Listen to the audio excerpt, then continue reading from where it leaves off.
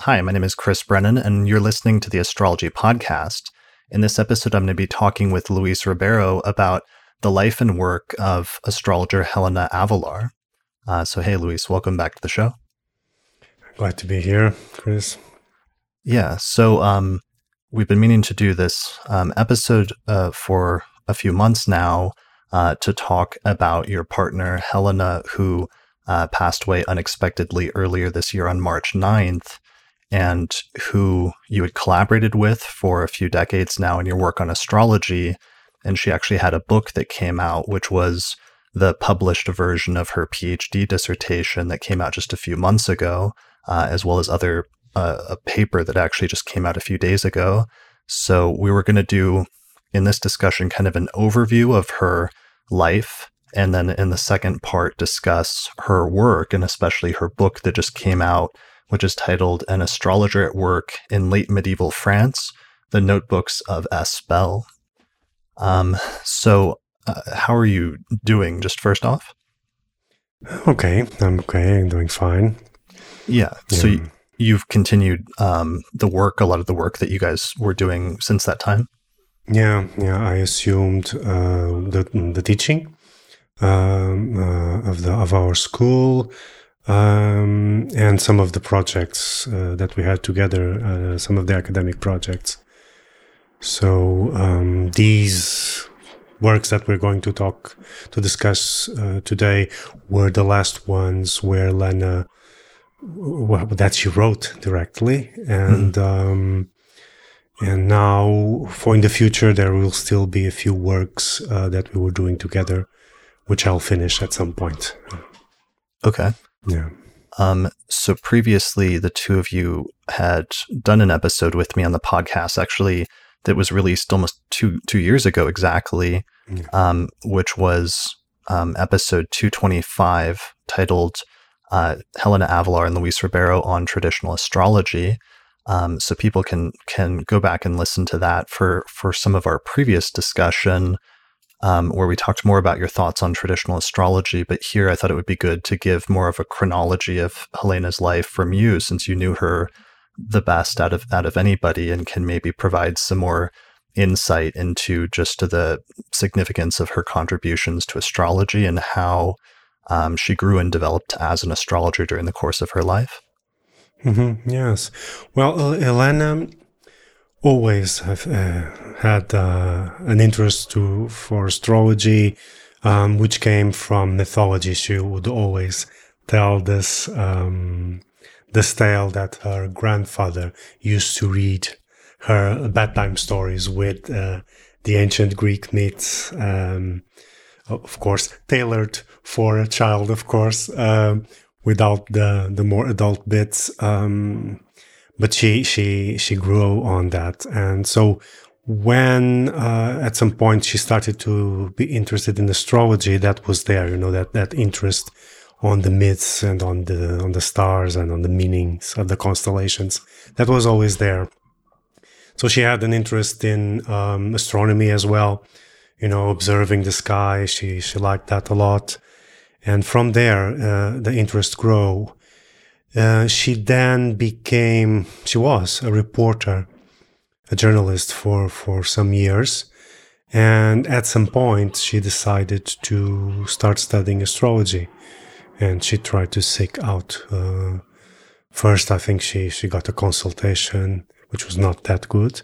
Right. I think she said she had some familiarity with sun sign astrology in her teen years as a teenager, but I was watching an interview with her that actually goes into her life quite a bit, that was published in November of 2020, just last year, by Volker Schendel on his YouTube channel. It was titled Dr. Helena Avelar, Astro Project Traditional Astrology, and she said she had some basic exposure to sun sign, but she had this sense that there must be more to this, or that there must be something else there. And eventually she did discover real astrology and birth charts. Yeah, exactly. And then she found a school here she got final, I think, after one unsuccessful attempt at having a proper reading, she found then a proper astrologer to give her a reading, and then she wanted to study, and he advised her the school that existed in Portugal many years ago, which was basically the school where many of today's practitioners here in Portugal studied, and that's where we met. Yeah.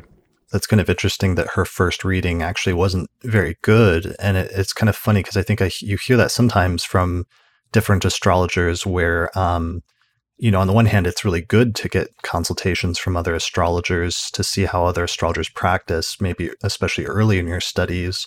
But on the other hand, sometimes the experience is not always necessarily, because you don't know who you're having a consultation with. And if you're new to astrology, you don't usually have the skills to figure out who's like a very good or well-respected astrologer versus who isn't. So sometimes people do get a bad reading, and most of the rest of their astrological career partially becomes, learning how to do a better job than that person did in some sense. Exactly. Well, she caught something that we had and still have to some extent in Portugal. Back then, it was very common, is that people who call themselves astrologers were not exactly astrologers. They were, tarot readers, psychics, whatever, and sometimes not good at all. And that's what she got. So he didn't even, I don't think he even made her a proper chart. He just read a few things about her sun sign, and that's it.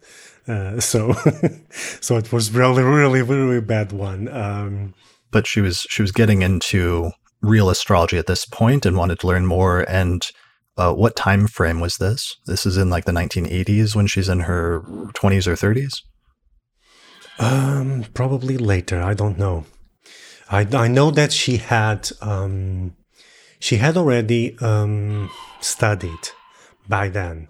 I'm now recalling, because the timeline is a bit blurred. But she had already studied, and she had started with a book that was published long time ago by a friend of ours, under a pseudonym at the time, which was an introduction to astrology. That was basically the book that everyone here in Portugal started with. Because it had the tables to calculate charts, it had all the basic instructions for interpretation. So she started there and she calculated her own chart. She did all the work. I think it was a little bit off. And so she wasn't sure exactly of the ascendant back then, because the tables were approximations. This was not a huge book, so it didn't have all the dates. But she started there, and then I think at some point, if I remember incorrectly, she then sought out an astrologer to really understand what she was doing. The first attempt didn't work very well, but at the second try, she found a proper astrologer who then led her to a school. And that's where she started to train, and to organize her knowledge as an astrologer. Yeah. It's interesting that this was during a period, because she was born in the mid-1960s, and so the period we're talking about when she really starts getting into astrology would have been at least like the 1980s, and certainly by the 1990s. So it's a little bit before the rise of the personal computer, and certainly before the advent of the internet, where you can, everybody nowadays can easily just go to various websites and get their chart calculated in 5 seconds. But this is in a stage where you needed to calculate your chart by hand using, tables and books and other things like that if you really wanted to practice astrology. Yeah, exactly. She, as a journalist, for example, she still used a typewriter, and it was during her period as a journalist that the first word processors started to show up, and then the computers. So she witnessed all of that. But at that time, you would calculate it by hand. There was no other way. There weren't personal computers, as we were saying, so you couldn't really do much. And the problem sometimes is that you didn't have the tables of conversion of time zones. You didn't have the daylight savings. So, and people sometimes make huge mistakes, 1 hour, 2 hours off of their proper chart because they didn't have the correct tables, or they didn't have the information to apply them. And I'm thinking of someone who's just starting with no instructions, with no teacher who can orient them, and people just experimented. Yeah. And she went through that, yeah. And myself at the beginning, yeah. So maybe some of that background as a journalist helped her in terms of being able to investigate for herself, or at least look up and find resources for some of these things.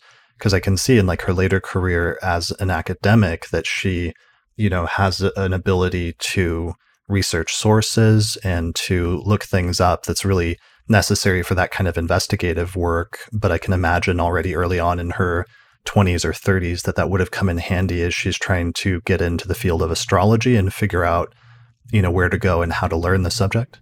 Yeah. And she was, she had a very good sense of discernment. So she knew when things were working out and she was learning something which was significant that she didn't know, or when there wasn't really good quality in the sources or the people teaching. So she had quite a good way of recognizing that and really doing that separation. Yeah. Okay. So eventually she found a school. And what was this school that she learned at? And that's the point at which you crossed paths with her as well? Yeah, this was the Chiron School of Astrology. It was one of two only schools at this time. There were these two official schools, let's say, if official is the correct word, but larger, let's say. And then other than that, there was private tutors. There were teachers who had small groups, but those were less known. Almost everyone would go through this school at some point or another, and it was there that we both had our first training on astrology. And this was in the early 1990s? Yeah. I went in, let me think, sometime around 96, 95, something around those dates. And she was more or less at the same time. We were not in the same year of the school, because the school had at least 3 or 4 years, I don't recall, of teaching, but we were not in the same year exactly, but we were very close, yeah. So this would be mid to late 90s. And how long had you been studying astrology at that point yourself? When we started, I started almost from scratch. I had 1 year of independent study, reading books and trying to understand how it worked before I went to a school that was recommended at the time. Yeah. Okay. And you're a little younger than she is. You're about roughly a decade younger? A decade, no, 10 years, yeah. Yeah, roughly, almost a decade, yeah. Got it. Okay. And the Chiron school, so that's more, and I can sort of hear just by the name, is more of a, would you say like a modern astrology or sort of new age influenced school? Or like, because when I think of astrology in the mid 1990s and what it was like from English speaking sources when I started in like 1999, 2000, it was more psychological and character based and Jungian, and also with many sources a very strong like new age focus. Was it the same with this school or in Portugal at the time? Yeah. This was the school, as most of astrology in Portugal back then, had strong French influences. So you had karmic astrology, you had all the new age stuff, the psychology, of course, the Rudyard, all of that was included there. But this was a more, let's say, more towards the new age. It depended on the teacher, because there were several teachers, but most of them went inclined toward the new age movement. So it was modern astrology, certainly. With all the works, we began as studying astrology, so modern astrology. Yeah. Okay. And you two connected, and did you hit it off like right away, or did you start talking or studying together, or what was your connection at that point when you both met at this school? Well, Helena came and talked to me at some point because I was drawing. I used to draw in my a lot of diagrams and stuff in my notebooks. Because you're an illustrator. That's one of your skills is illustrating. Exactly. So I was drawing something, and she came and asked me how I was doing it. And then we talked, and then there were a lot of months, and I didn't cross paths with her because we were in different time schedules at the time. And then I crossed paths with her outside the school at least twice, if I recall correctly, and we said hi, hello. And then at some point where we had already, at least I had already finished my studies of astrology, and I was sort of starting to go independent and on my own, starting my first readings and all of that. There was this mutual friend who wanted to open a center also that could have courses, workshops, and she invited me and mentioned that Helena would be there. And at the time, I didn't knew Helena that much, so the name didn't ring a bell. And she told me, oh, she knows you. And I said, okay, perhaps I know her, but then I don't know the name. And then when we met, there it was, Helena. And since then, so this was 98. Since then, we were talking, and when we started to be closer and closer until we decided to get together. And, well, right after, at the beginning of 99. Okay. Yeah. So that was, over 20 years ago at this point. Yeah. Yeah. It was 21 years last year. So, yeah. Right. So you're both doing modern astrology and practicing. Are you both starting to see clients at this point? Yes. By 99, I was already teaching astrology. I had a small study group, and then Helena came in as well, and we started what would become the academy at this point, our school, and it began in 99, and we began to teach together modern astrology, of course, but we had already some books and the notion of traditional astrology because differently from the English-speaking countries, we had access to books from Spain that were translated in the 50s, in the 60s, and the 70s. So a little bit earlier than the translation wave that happened in England and the United States. So there were, the Arabic authors, Ezra, were circulating, and Ali ibn Rajal were already circulating by then, and we had access to them. Helena had some, and then a friend of ours also showed us, who was also an astrologer, showed us these books, and we acquired them and started studying from them. Were these translated? Were these in Spanish, or were they translated into Portuguese? Spanish. Okay, so both of you could read Spanish. Yeah, it's similar enough to Portuguese so we can understand it quite well. So, and there had been works translated into Spanish from traditional astrological texts, and Al-Rijal is like one of the largest. Like, he has a huge compendium, which is a very massive text from the medieval period on different branches of astrology. Yeah. Ali ibn Rajal has perhaps one of the most successful books of astrology in Europe. So, although we do have a Masahala and Abu Mashar and all the other Arabs, the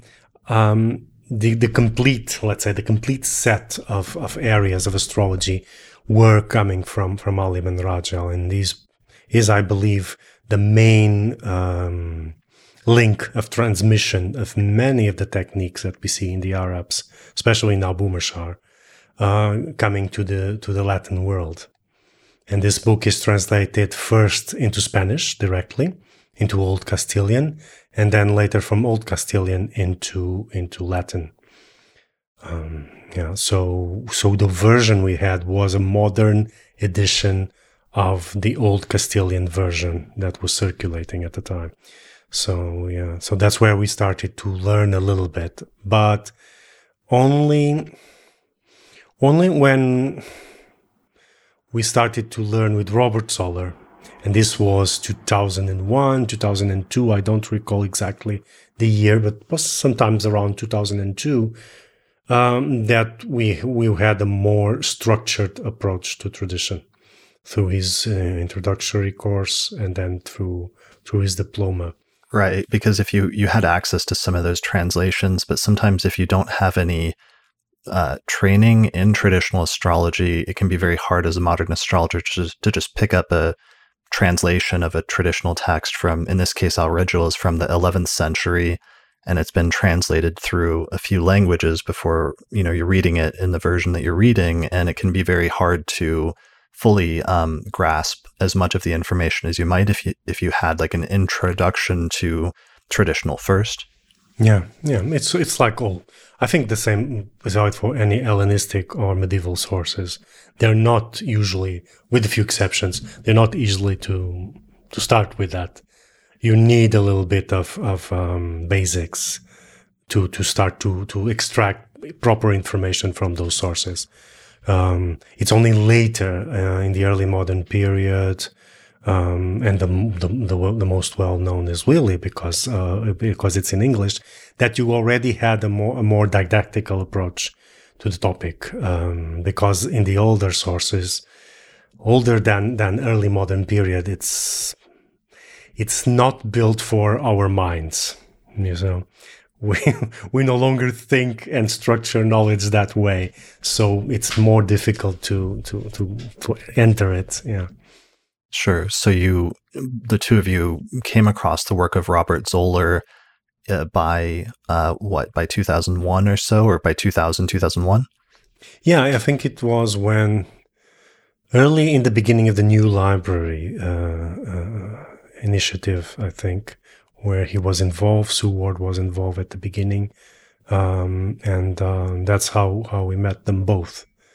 Through Zoller initially partnered up with somebody that was going to start offering his courses online, which was probably kind of a very innovative thing at that point, circa 2001, before online learning and online teaching had really taken off. So you came across his work because it started being promoted as where you could study through online and through like a correspondence course with him.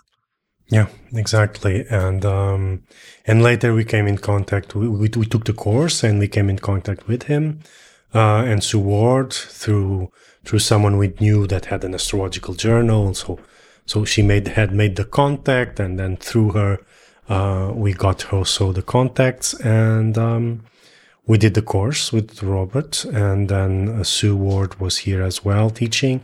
They both came to Lisbon to teach. We organized some workshops for them. At the time, we also organized the first astrological meeting, congress in Portugal ever done. First with Portuguese speakers, and in the second edition, this was 2001, and then in 2002 we already had foreign participants. I think Sue came to the 2002 Congress, and then we still made one in 2003, and that was our last. I think I'm recalling the dates correctly. I think 2003 was our last attempt at the Congress, and then by 2004, Helena had entered at the university, and we had other interests to attend to. Yeah. Right. So you started going through a transformation at this point in terms of your practice of astrology and your focus.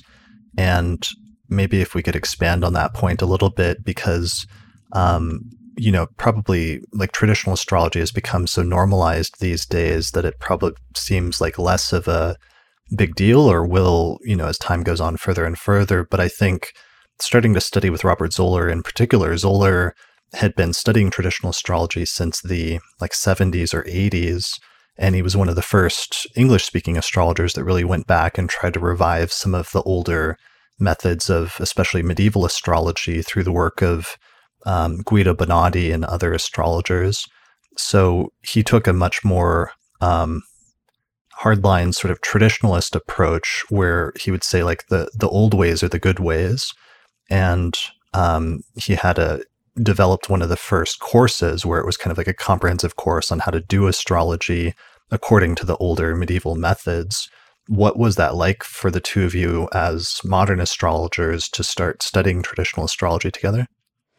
Well, I remember it being very, very exciting because we had all these components that we had already heard about in our source books, but didn't know exactly how to work them out. And suddenly we had a system. And I think what struck us immediately was the way that the traditional astrology organized knowledge and information and really taught you how to extract information from a chart, how to do a proper interpretation. And I think that was what hooked us on immediately, because we were at the time, and I think people nowadays don't realize this as much, at that point, astrology had become something very nebulous. Because you had all these symbolic, archetypical, psychological approaches that almost didn't need a chart to do their things. So astrology was kind of dissociated from itself. And what most people called astrology involved very little astrology. And then this new wave of traditional astrology kind of grounded this into proper knowledge. And we loved that immediately, when we still do. And we dedicated then to study and recovering all that tradition and working it out properly and really understanding how to think in terms of astrology. Because I think, and I know many people don't agree with this, but I think most of modern astrology makes it up as it goes, It relies too much in symbolic associations. And I have nothing against symbolic associations or mythology or archetypes or whatever. All of that is very interesting knowledge. But it starts to fill itself with it and forgets about astrology. You see, when people delineate planets or talk about the symbolism of a planet, they get overexcited about the symbol, they fly directly into the symbolic, and then astrology is lost in the way because you're talking about the symbol and you're not talking about the planet astrologically speaking. And I think that's a sin that's still around very much. And traditional astrology makes you go back to the real. In a sense, what Zoller said, the old days are the good way. So it comes back to reality. Okay, all of that is very pretty, but how does this work exactly? Sure. Just in terms of being able to ground it in being able to make statements about concrete events that will or will not happen in a person's life. Yes. Even if you're just talking about psychological behavior, you can do a psychological analysis with traditional astrology. And it's it has wonderful tools to do that. I think much more in depth than any other system of astrology that's out there. But because it's more concrete, so you're talking about things that the person can immediately identify. It's not just generic things that can be applied to a greater number of people. They're very specific. And that's the charm that traditional astrology enveloped us in, and we haven't left it since. Yeah. Right, for over 20 years now. So you would have learned natal astrology then primarily from Zoller, and then you also started studying with Sue Ward at this point, who specializes in horary astrology and especially in the work of William Lilly from the 17th century, which is one of the earliest English-speaking astrologers, or at least that wrote the first major textbook on astrology in English in the mid-17th century. So you started studying horary with her? Yeah. Helena dedicated herself more to horary, and I to natal with Zoller, so we kind of split there a little bit at some time, but we were both learning at the same time. Yeah. And then we started to expand also. So we didn't stay there. We had sources, so we started to expand our knowledge of traditional astrology. And one thing that we did was, once we had the structure and the backbone to rely on, we started to go to as much sources as we could. And at that time, there weren't that many available. So anything that we could read on Project Hindsight, these Spanish translations, and all of that were quite helpful and gave us a broad range view of astrology from, let's say, the Greek speaking world to the later early modern, going through to that core of the medieval period. And that allows us to reconstruct, and give more substance to that core of astrological doctrine and practice that is incredibly valuable to work and to extract really real information from charts. Right. And through some of those Spanish translations and sources like Al Rigel, you would have had access to something that was unique that most of the just purely English-speaking world of traditional astrologers didn't have access to, because even though Ben Dykes eventually started translating some works from Al Rigel, that was like 10 or 15 years later, but this is a source that you two had been working with since the early 2000s? Yeah. And one of the things that Ali Ben Rajal has that you couldn't find, and only recently it came up, was the techniques of prognostication. How to work the Ferdaria, how to work the profections, the solar returns, and how to combine them all.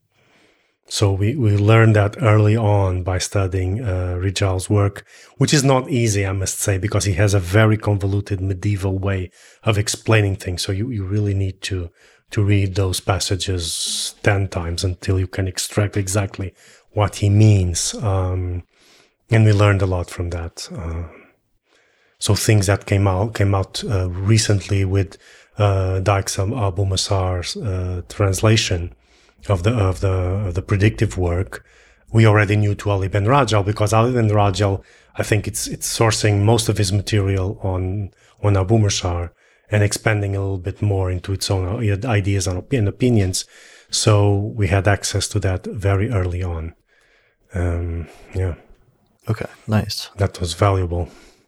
Yeah, that's super important and put you ahead and still ahead, which we'll get to in terms of why the two of you became leaders in the field of traditional astrology and became very influential around the world with some of your later publications once you actually started writing books on the topic.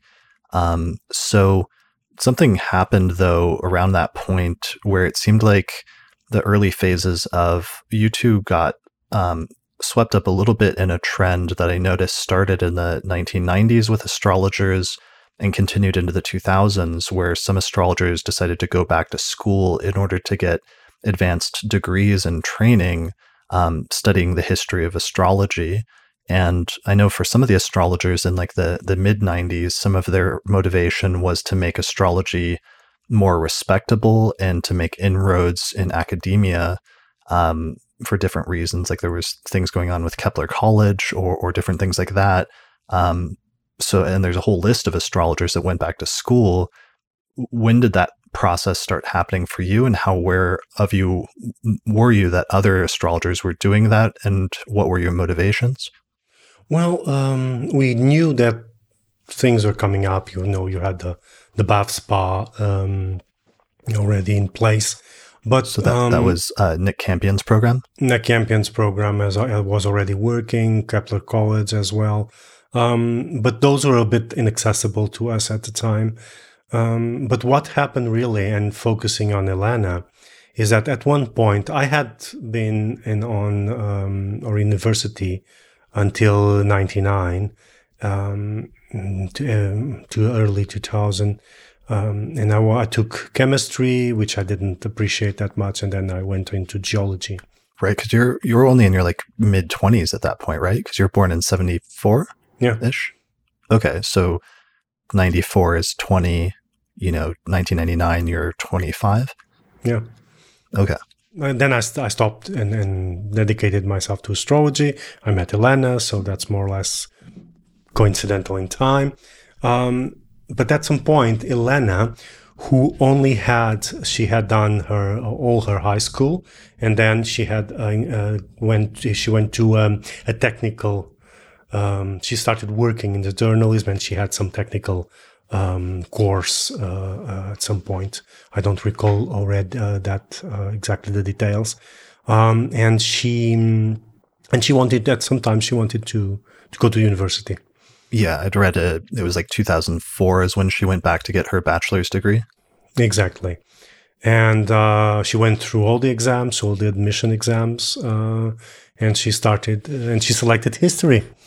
She decided to go to history because it was a topic that she loved. And she did her whole bachelor's degree. But at her time, she wasn't thinking of academic career. She just wanted to complete her university studies. She wanted to have the university studies, have her degree, go through that process. And that was it. So we weren't at the time thinking of reaching where we are right now, where we are really researching at high level in academia. The idea for her initially was to make the course. And at the time she asked me if I wanted to go back to study again. And I said, well, not yet. Not yet. At some point in the future, maybe, but not yet. And so she completed her degree. And the way it works with the bachelor's degree, she was able to focus entirely on history for her bachelor's somehow, or I was watching the interview with the German astrologer, and she seemed to say she could focus just on that without doing a lot of other focus on like science or math or other things like that. Is that correct? Yeah. So it's almost like a master's degree, her bachelor's at that point in some way? Yeah. It's history, so it's a general history. She then, in the MA, she specialized in medieval history. That was one of her options. She had two. She loved two periods, Assyria, so antiquity, and medieval. And at the time, the branch, so that the MA for the Assyrian period didn't open that year, and she decided on medieval, or else she would have done a work on some cuneiform tables or something like that. Wow, that's a really interesting split there then, where she could have gone either way or one of two ways. Yeah, she loved languages. She knew a little bit of Egyptian. She studied a little bit of hieroglyphs. She studied a little bit of Assyrian. She knew a little Hebrew. She knew Arab a little bit again. So she was very gifted for languages, and she studied a lot. And she already had a knowledge. She could read Greek very well, although she didn't speak the language fluently, but she could read and she could understand a lot. So perhaps not enough to translate, but she could understand it. And so she had that interest. That's a major asset as a historian and also as an astrologer, being able to have that sort of facility with languages and to speak or at least be able to read so many different languages. Yeah, it is. It is something that it helps a lot. It helps a lot. Sometimes even having, multiple ability to read multiple modern languages, because then you can access, books in Spanish, French, German, Italian, that otherwise you aren't able to read. And that is good. And of course, ancient languages is wonderful if you can. Yeah. And she had that gift. She didn't develop it too much, or as much as she would like. So she took her BA in history. She finished in 4 years. At the time, it was 4 years to finish. Now there are 3. They shifted when she was in mid completing the degree, and there was this reformation on the education system. So she got that. She did it in 4 years, and then she decided to attempt the MA, which was a big jump because she wasn't. That was not in her plans at first. Yeah. What changed, or what at some point in that 4-year period she gets really dedicated to history and decides to make this a much more serious commitment and long-term project if she decided to get her master's degree in history as well. Yeah, she decided that she could study, and that was the point where she understood that she could go and use, now that she had done the basic training of her BA, she could do an MA on the history of astrology. And this was an important key point where she got the idea, okay, now I can do something interesting regarding astrology, and develop and contribute something with the history of astrology. Because at this time, since early 2000, we had been researching, on the libraries and on archives, whatever existed of astrological material. And by 2002, we already had a copy of the manuscript that she would be studying on her PhD. We already knew about it, and by reading, history books and history research here in Portugal, where they mentioned astrology, and that clicked. Once she had the course done, that clicked, and she said, "I'm going to do something also on astrology." And I remember she asking me, "Do you think that's possible?" I think, yeah, I think that's an excellent idea. And there she went, and she did her master's. That's amazing that you have, so in Portugal, there are still many libraries that contain manuscripts from the Renaissance and from the medieval periods and sometimes older. And so the two of you since 2000 had been going in and starting to familiarize yourself with these manuscripts and with what books that survived and trying to read them and start working with them, and also probably learning some of the skills that are necessary in order to read those older source texts. Yeah. So as we were structuring our learning of traditional astrology, we were also, accessing and seeing these sources, these direct sources in Portuguese. And that was quite valuable as well to our practice, because then it's not only theories in books, you can also see practice. Right. And I find that's a really interesting thing, that the astrological motivation for astrologers becomes like an underlying driving force and a reason to learn ancient languages or to learn paleography, like how to read ancient manuscripts and handwriting in manuscripts and different skills like that. So the two of you must have had a really good reason then to have the practice of astrology to actually learn all these skills. Yeah. Well, it was was the main drive, to go into academia. And Helena had been searching for sources for some time, and when she decided to do the MA, she was quite a pioneer here in Portugal. So her MA, which was completed in 2011, was the first academic work on the history of astrology in Portugal. People had talked about it, and there are a few papers mentioning it briefly, but hers is the first official, let's say, proper history of astrology MA in Portugal. So she did the first work, and she did it already in English, and that was fortunate, because that opened, her research to the wider world. Because if she had written in Portuguese, as it was usually at the time, they wouldn't encourage people to write in English. But still, nowadays it's normal, but at the time it wasn't still the current practice. And she insisted, and I think she did well, because then she made known what materials we had in Portugal, and by studying something that there aren't many studies on it, which is the chronicles. How the chronicles that put the king and the nobleman, in high praising, and give all the narrative of their glorious life and effects, is supported by astrological arguments. Right. So her master's degree was on astrology in the Portuguese royal court. Yeah, exactly. And what did that consist of, or what time period what was the scope of it? That is late 14, but mainly 15th century. So late medieval, because that's where we have the chronicles coming in. It's our second dynasty. And by then you have astrological narratives in the court. They connect eclipses to the winning of wars.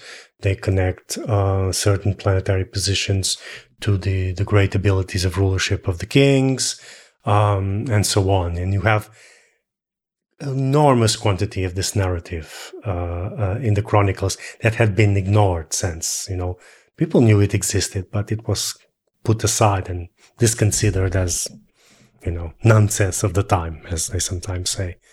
And she proved that was a very important part of the narrative.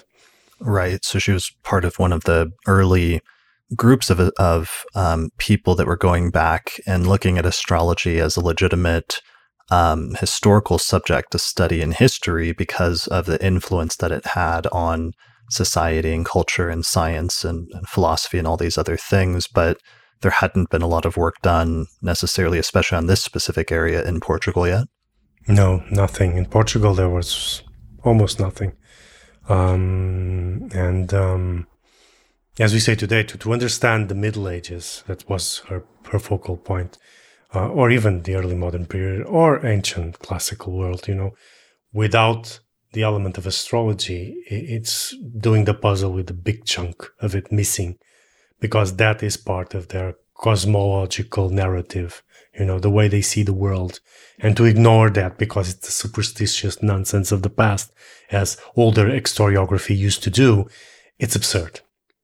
It's completely absurd. It's like doing the history of Europe and ignoring religion, Catholic religion. It wouldn't make sense. But the same with astrology, and you still have a very sort of strong resistance in academia still today in seeing that, from older historians. I think they're very resistant to it. Right. It's tricky because it's still a popular thing that exists in culture and that people talk about in terms of pop astrology, and it has current cultural meaning and relevance, but not typically in a good way, especially from an academic context or a scientific context for that matter, where it's usually seen as superstition and something that's looked down upon. And therefore, in a historical context, even though it's playing such a big role in history, it's something where up until recently, and still to a certain extent now, historians, look down on it still even historically and don't necessarily want to treat that as a serious subject to dedicating their lives to studying. Yeah. It's one of the wretched sciences, as they call it. It is knowledge that was expelled, extracted from science and from, what is considered today high knowledge. Thus, if it doesn't make sense today, you're not going to study in the past.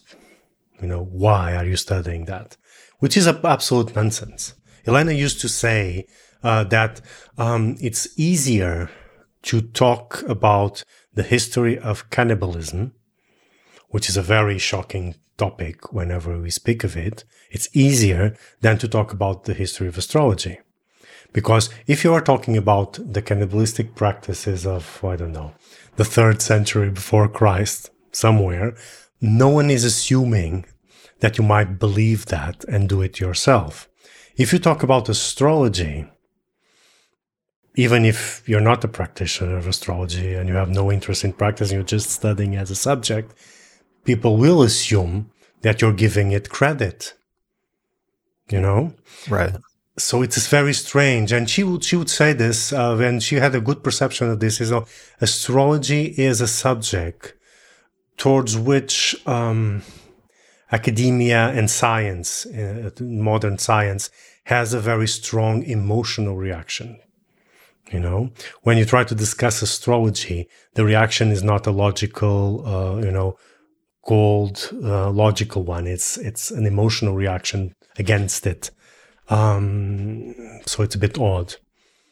Right. Where even famous academics that have done a lot of really respectable work sometimes have been put in the position of having to defend studying astrology in a historical context. You mentioned it as a quote unquote a wretched subject, which is, referring to a famous paper or article in 1951 from Otto Neugebauer titled "The Study of Wretched Subjects," where he had to respond to this other historian that kind of complained that people were doing historical work on the history of astrology. Yeah, Sarton, George Sarton, which is one of the monoliths of the history of science. And Neugebauer goes against him. Yeah, it's quite an interesting... It's one of the most famous papers in the history of astrology and mathematics, perhaps, but history of astrology. And it's only 1 page length, Right. It's very concise, but it's also very pointed and very powerful. And it's set kind of almost like a standard, it seemed like, for later historians to be able to defend the study of this subject as a legitimate subject for history because of the influence that astrology exerted over all other areas of society and culture and history. Yeah, exactly. And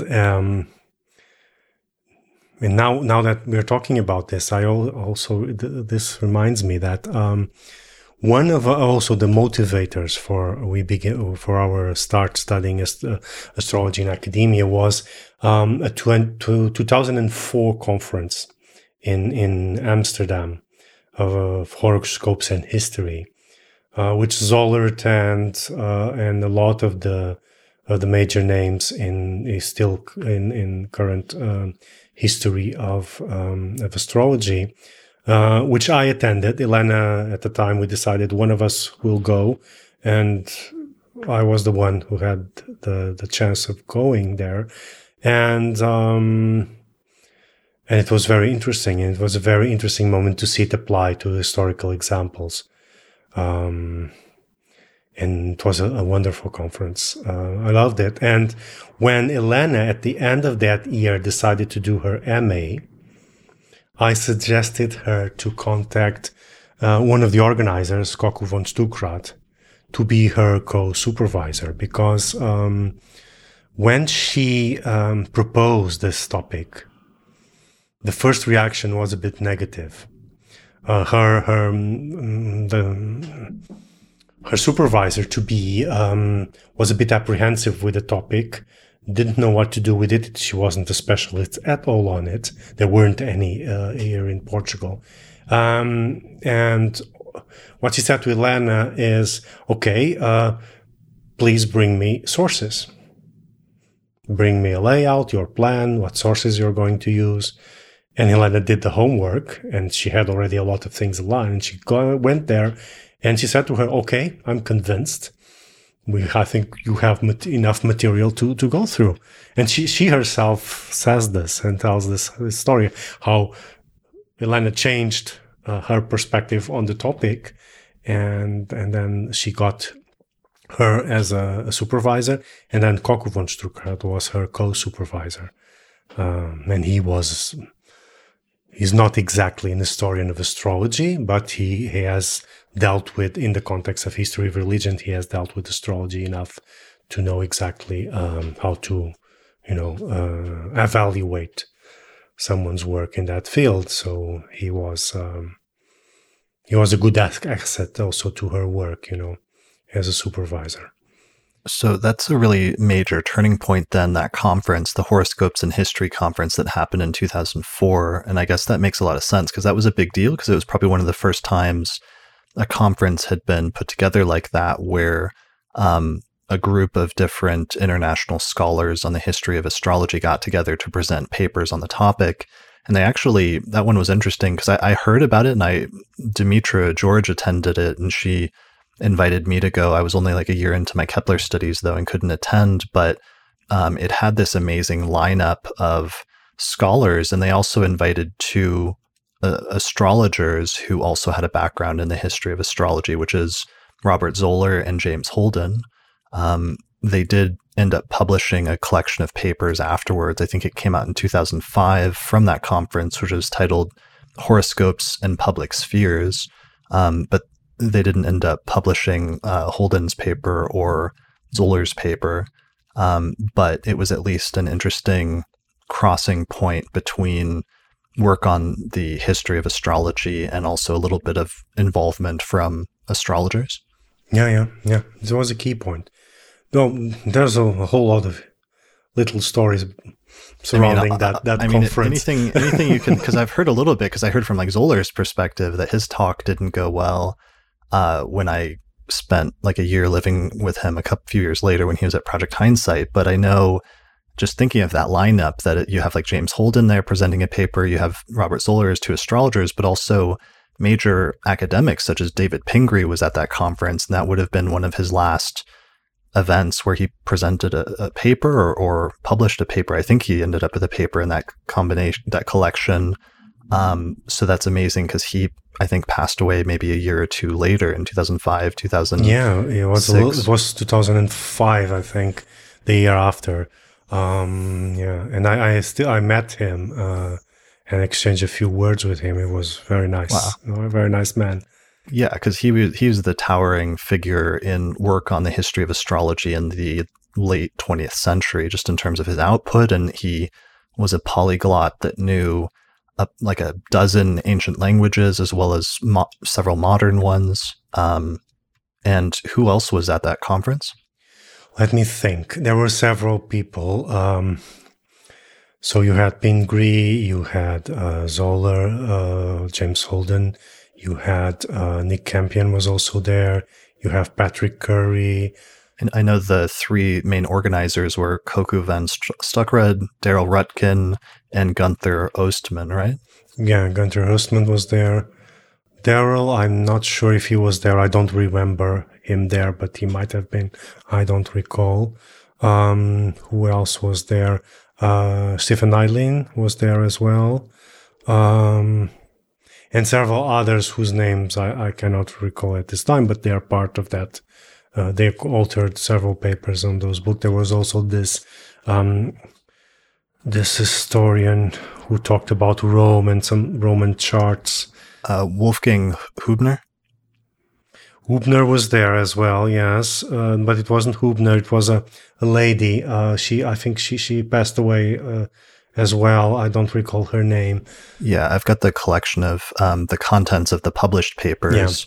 Yeah. Joseph Henriette Abri. Yeah. So she was a major historian on the history of, or did some major work on the history of astrology. So that's a major conference, and you made a choice and you ended up being the one to attend, but then Helena did decide to go back to school later that year. Did that influence that at all, or had she already been trending in that direction? She already been trending because we had just published, before the conference, we had just published one of our first research books, which was called Royal Astrology, translating the title from Portuguese, which was a collection of charts of Portuguese kings. Wow. Okay. And for that, we needed to go to not only the chronicles, but also to the archives. And we had to research the archives for the where they had the description of the birth of the princess. And we ended up almost having all of them. And that was published in early 2004. And then I went to the conference after that. The book had already been published. So there were a lot of things already happening back then that were motivating us to study further, especially her, because she was already on track at that time. And so that was the main motivation for her degree and then the MA. Because she started in 2004, and by 2010 she was doing her MA. And that was the time when I suggested, why don't you contact Koku von Stuckrad? Because I recalled him from the conference. Why don't you contact him? Perhaps he can be your supervisor. And he was. He invited her to go to, what's the name? It wasn't Amsterdam. It was that up north in Holland. Oh, the name escapes. I'm terrible with names. But it's a big university up north, very famous, where John North lectured for many years. You're not talking about the Warburg? No, not the Warburg. He was in Holland. It'll come to me. She went there and presented her project for a group of teachers and to Koku von Sukrat, and he accepted to be her co-supervisor, which was very nice and give a lot of substance to her work, and also motivated her to really do a good work. So, and he was one of her advisors, and she had 2 advisors for her master's, right? Yeah, exactly. A Portuguese one. Who was the second? The second was Professor Maria de Lourdes Rosa. She studies, her line of studies, mainly medieval documentation and archives. She now has a very important ERC project exactly on that, the archives of families and legacies of families throughout the medieval period to the early modern. And that's her specialty. And she had been a teacher of Helena's, one of the teachers of the BA. So she went with her. She liked her a lot. I think that there was a mutual agreement between them, in terms of talking. She liked her as a teacher, and she liked Helena as a pupil. So she was the main supervisor, and then Koku was a second supervisor. Okay, I want to ask more about this, but I just remembered something, an anecdote, because you mentioned the 2004 conference and there being stories. I heard that Zoller presented kind of a weird paper, and I didn't mean to say earlier that they were left out and that was negative. Like maybe there's a reason that some of the papers didn't end up in the final compilation, but the way that he had conveyed the story was something like he gave a paper saying that astrology was the only true way of knowledge or knowing something for sure, like something to that effect. That sounded like a very not like academic position to take at an academic conference. Yeah, now that I've been in academia for some time, his paper had a lot of problems. The first one, and most important one, he prepared an 1.5 hour length paper to what was supposed to be a 45 minute presentation. So he was completely out of proportion, and I don't know if he was confused about the time on duration, or if he thought that he would be allowed to speak for that time. But these conferences are very strict because everyone has to talk and you have to obey, the time limit. That happens with any conference. There's just so many people and there's so limited time that in order to get them all in, you have to have very strict time limits. Yeah, exactly. And that was one of the first problems, because he had to interrupt the paper in half. Okay. So he couldn't do the whole thing. It was impossible, That was one of the things. The other was the argument he was putting forth. He was arguing that, so along the lines of what you're talking, that astrology could be used as a tool to uncover unknown historical events. Okay. So astrology as a method for historical research itself. And that caused a lot of reaction. Yeah, because while that's something an astrologer might take for granted or that astrologers do frequently, that's not a acceptable academic historical practice. Yeah. Yeah. It's like extracting, as I sometimes say, just as a joke, doing historical interviews with a Ouija board, No, you can't say something like that, and expect a favorable reaction.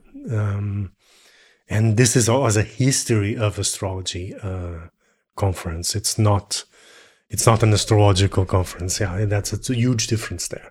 While, for example, Holden's paper was perfectly okay, and no one had no reaction at all in terms of negative. I don't think it was published. I'm not sure exactly what happened, but I think what he did was he more or less recycled something that he had already written.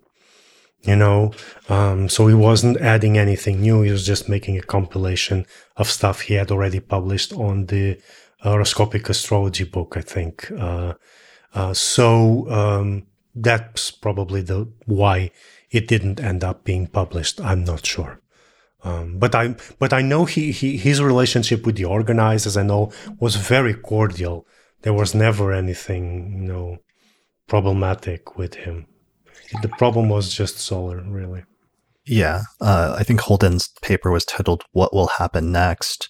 And because he sent me this paper, and I think we actually had him present it at an AFA conference in 2011 or so, or maybe it was a little bit later, that Ben and Dimitra and I did on traditional astrology. And it was one of his last talks, was just, presenting this paper that was kind of an overview of the history of astrology, and especially ancient astrology.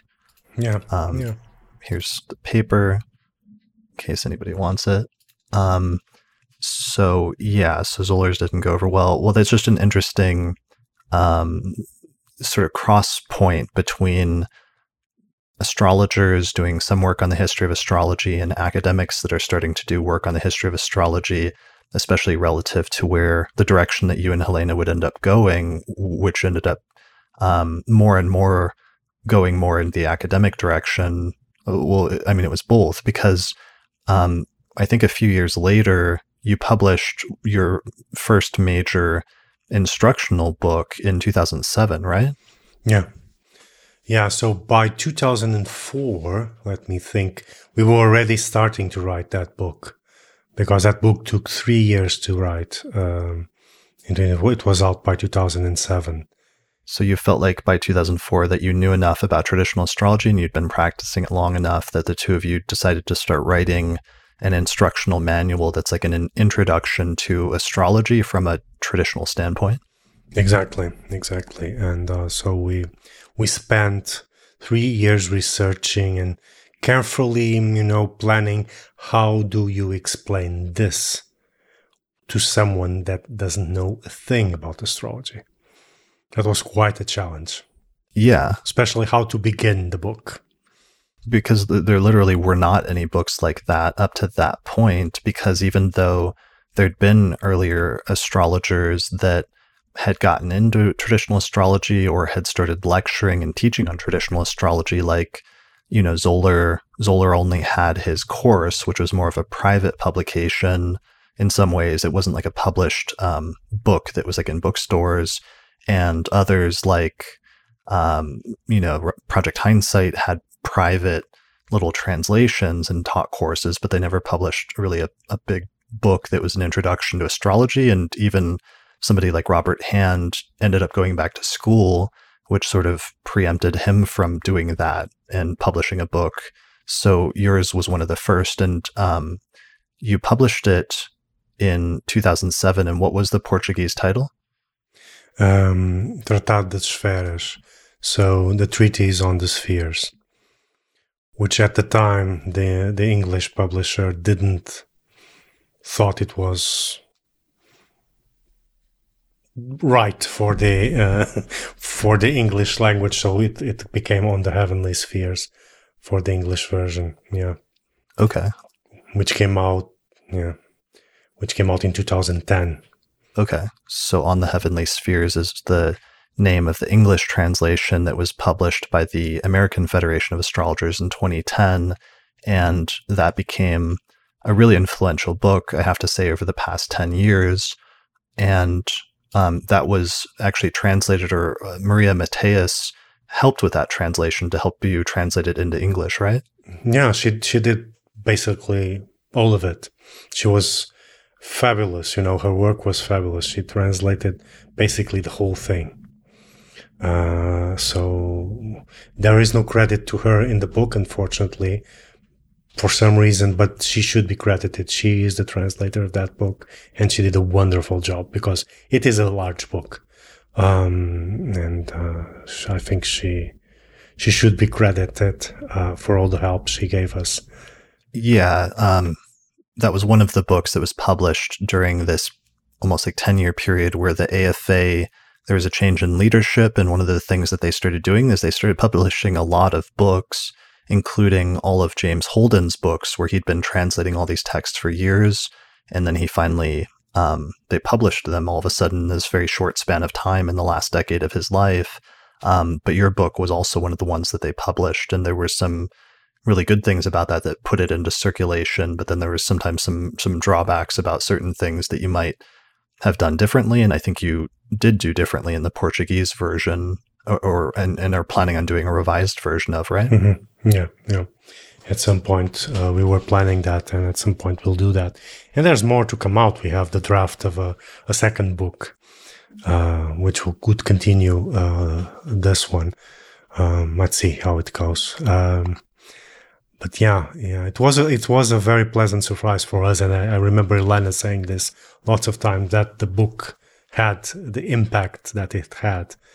Because here in Portugal, at the time he was published, it didn't have a very good reception. Yeah, in 2007, I can't imagine it would have, because it would have been overwhelming. There wasn't an appetite for traditional astrology yet. Not at all.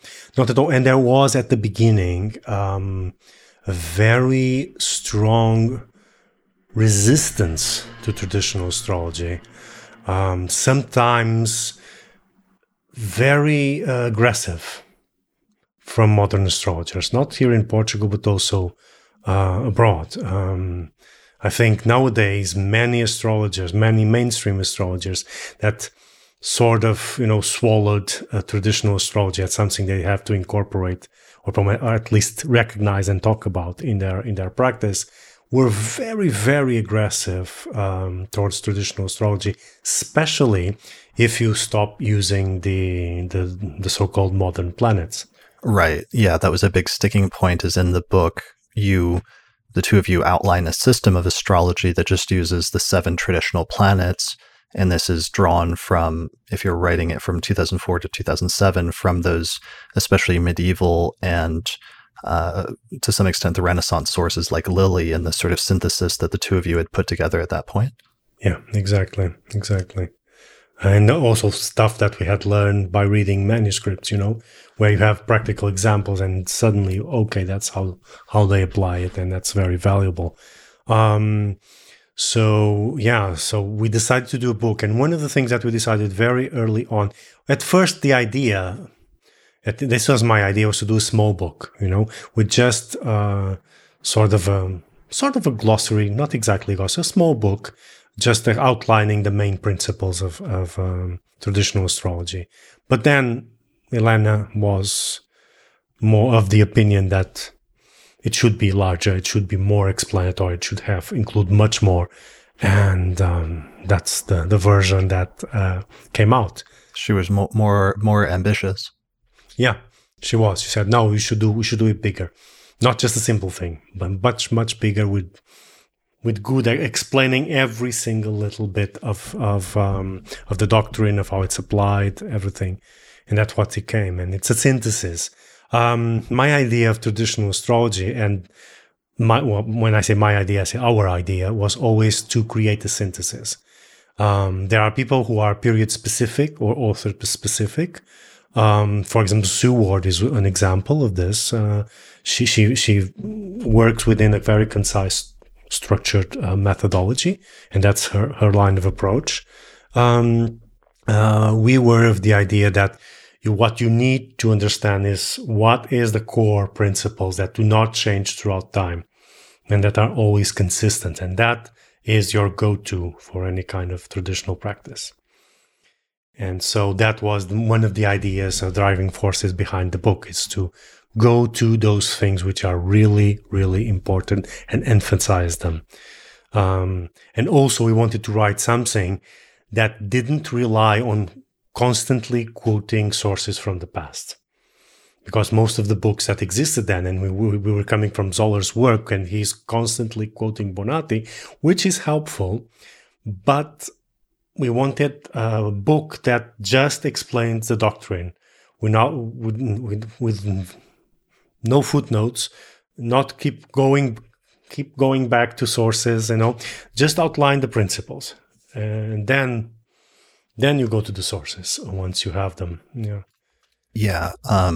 Just looking at the book on Amazon, because it has like 134 reviews, and if you open up the table of contents, like you really get a sense for the scope of the book, which is amazing, in giving an overview of the history of astrology and going into the broader like philosophical and cosmological principles underlying traditional astrology, and then really breaking down all of the traditional concepts underlying an astrological chart in terms of planets, the signs of the zodiac, the essential dignities, the houses, aspects, and everything.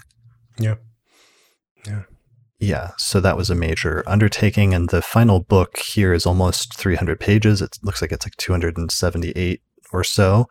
Mm-hmm. So it wasn't initially received super well in Portugal. Did it take off eventually at some point later on?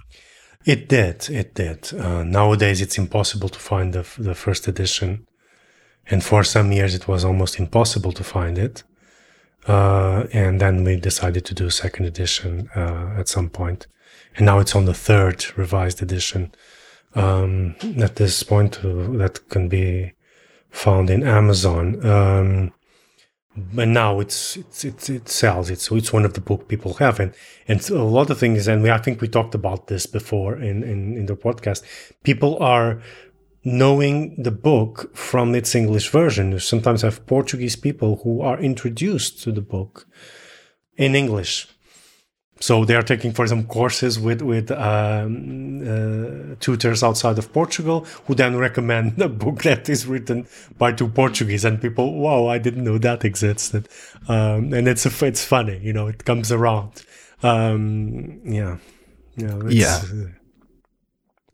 And I remember when we spoke the first time in the podcast in 2018, Helena was quite moved when you told us that it has been an influential book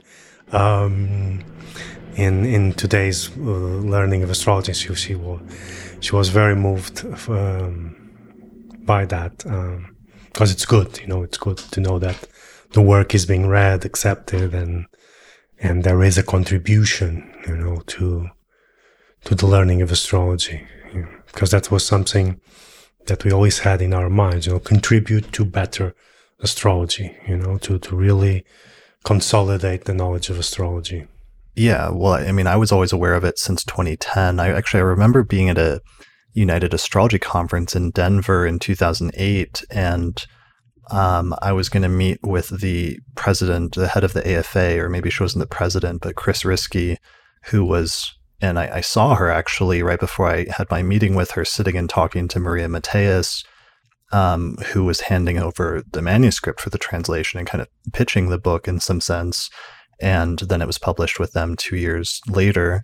But I was always aware of the book in the early 2010s because it was the only book for such a long time that gave an introduction to traditional astrology that I could refer, that was understandable and accessible, and also not just comprehensive, but also incredibly well illustrated with diagrams from your illustrations and stuff.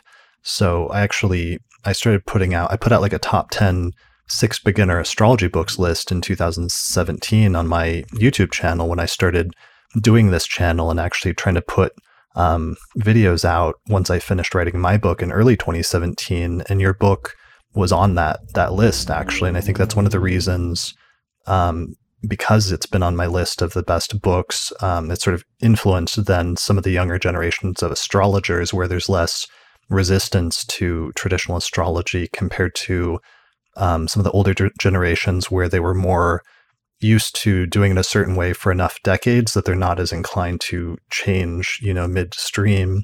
but it's become very popular with the younger generations. Yeah. Sometimes I'm surprised to see it in these top tens. Yeah.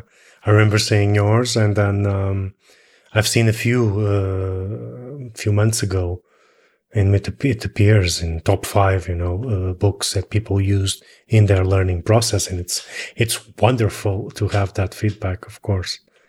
Right. Yeah, I have some like B-roll footage that I shot of it like somewhere that I'll need to put up. Yeah. Anyway, so that was a major influence in terms of the history of the astrological community. And I remember in the late 2000s, the two of you also were launching a bunch of other projects, including the Tradition Journal, which was a journal that ran for 4 issues that was for astrologers, but it was meant to be a very well-designed and very high-level sort of discussions and articles about astrology. And you also had a website for that where you were running different projects. Like at one point there was like a house division research project and other things like that. Yeah, we had the site, the website. We had the Tradition, which was those 4 issues that are now available online. And we have also the Tradition Library, which had original texts and transcriptions of texts, mainly early modern sources. That was mainly the work of Sue Ward and Peter Stockinger. And they published a lot of interesting sources on Lily's period, which was quite interesting. And that run as a charity. So the profits of all those sales went exclusively towards animal welfare. And we managed to help a large group of animals at the time with the money gathered from the sale of the Tradition. And that was quite nice. Right. That was a major thing that was very important to both you and Helena, was deeply caring about animals and doing charity work. Yeah, especially for her. She was very driven to animal welfare, animal recognition of sentiency in animals. And she was a very active member of rescue groups that promoted animal well-being. She was not. She wasn't actually. She would go to places. She would do things, but she was always in the background, connecting people, giving ideas, giving support, and she has been missed terribly because people would search her for advice in how to deal with difficult situations. And so when she passed away, I created a fund So the idea initial was Helena never liked to receive flowers, because that meant the flower would die. A plant was something else, potted plant. It was okay, but not for flowers. So I told people not to hand out flowers for her, not to buy flowers, but to contribute to this fund. And fortunately, the fund has been working, and we have been able to help, a lot. It's not something huge, but it's to help associations that sometimes have difficulty in neutering animals or paying vet bills of difficult cases. So we lend help as much as we can with that. Yeah. What's the URL of the website for that? Well, it's in Portuguese. It's Fundo Helena Avelar. Fundo Helena Avelar at weebly.com. So this was a page I built up very, very rapidly. That photo, that black and white photo, is of Helena in her journalist years, and she did a lot of pieces on animals, and that's her on the zoo petting tigers. There's a lot of pictures of her, with lion cubs on her lap and dolphins. She has quite a collection, and I thought this was one interesting. That's great. And the tigers. Yeah. And this was a page I did very quickly to promote the fund. So if people want to contribute whatever they want and they can, I can guarantee that this is going to be used to help whatever comes by, in terms of assistance, food, vet bills mainly, for associations that sometimes struggle with the amount of animals that are abandoned or get run over or something like that. Yeah, I remember that as a really notable thing when you two were doing all of your astrological work, just that the funds were being donated for, I think it was for like the subscriptions for the Tradition Journal were being donated to different animal causes. Yeah, exactly. We helped. I remember one in particular was, we helped two that I recall was one large animal shelter in Algarve in the south of Portugal, and which it was this English lady who ran that, and she picked up strays and abandoned dogs and then tried to rehome them, most of them outside of Portugal, and she did an amazing job. And so we contribute for her to pay bills, be able to take the animals to the vet and go have funds to go over all that process, and that you spend money getting the licenses and everything. And there was also a charity in another Portuguese town, Évora, which has done an amazing work in recovering animals, cats and dogs. And they also got a big chunk to help them recover from all the vet bills again, which is usually the problem for these associations, which are basically run by the people, by the group. There's very little official assistance here in Portugal for those cases. Nowadays it's getting better, but still. Right. A lot of the costs come out from the people, of the volunteers, that work with this. Yeah. All right. So I think at this point we reach a crossroads from my understanding of Helena's story and your story to some extent as well, where even though you, from my perspective, were very prominent in the astrological community around the late 2000s and early 2010s through, publishing that book and through starting to publish a journal for astrologers that went through, I think, 4 volumes of the Tradition Journal, as well as a website and an online library. At that point, there was a shift where the two of you kind of disappeared, at least from my perspective, from the astrological community. And I would realize later when you sort of reemerged that what happened is that the two of you really went deep into your academic studies at this point. And for her, that would have been the point where she started working on getting a PhD and doing a PhD thesis. Yeah, that coincides. Well, it coincided with her master's. Okay. Because this was the Tradition stopped being published in 2010 or 2011. I don't recall exactly. That was when I then started to go again into the university, and Helena was finishing at that time her MA. So when both of us were at the university, it became a little hard to maintain the publications and especially the Tradition. The Tradition also suffered from something which was there weren't enough people, producing a traditional work to feed the tradition, so it could maintain the rhythm. So we decided to stop because it was becoming too strenuous, and we had to write also pieces, just to keep the journal in functioning. So we decided, and then the traditional library came in that sort of replaced that for a while. But at that time I was starting my BA, my third attempt at at the university. I went to art history, and then she was doing her finishing her MA and then going to the PhD. So for her PhD, she actually went to the Warburg Institute in London, which is a very famous institution that was started almost a century ago for studying topics that are normally a little bit outside of the scope of like the typical history topics, right? Yeah, exactly.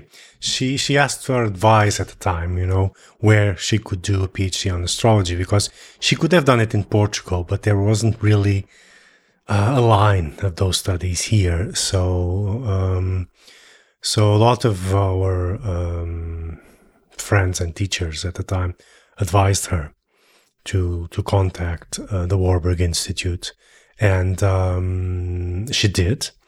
And Charles Burnett accepted to talk to her and to look at her material and to consider her as a possible student under his supervision. So she went there, and they got along very well. He liked the topic. He thought the topic was promising.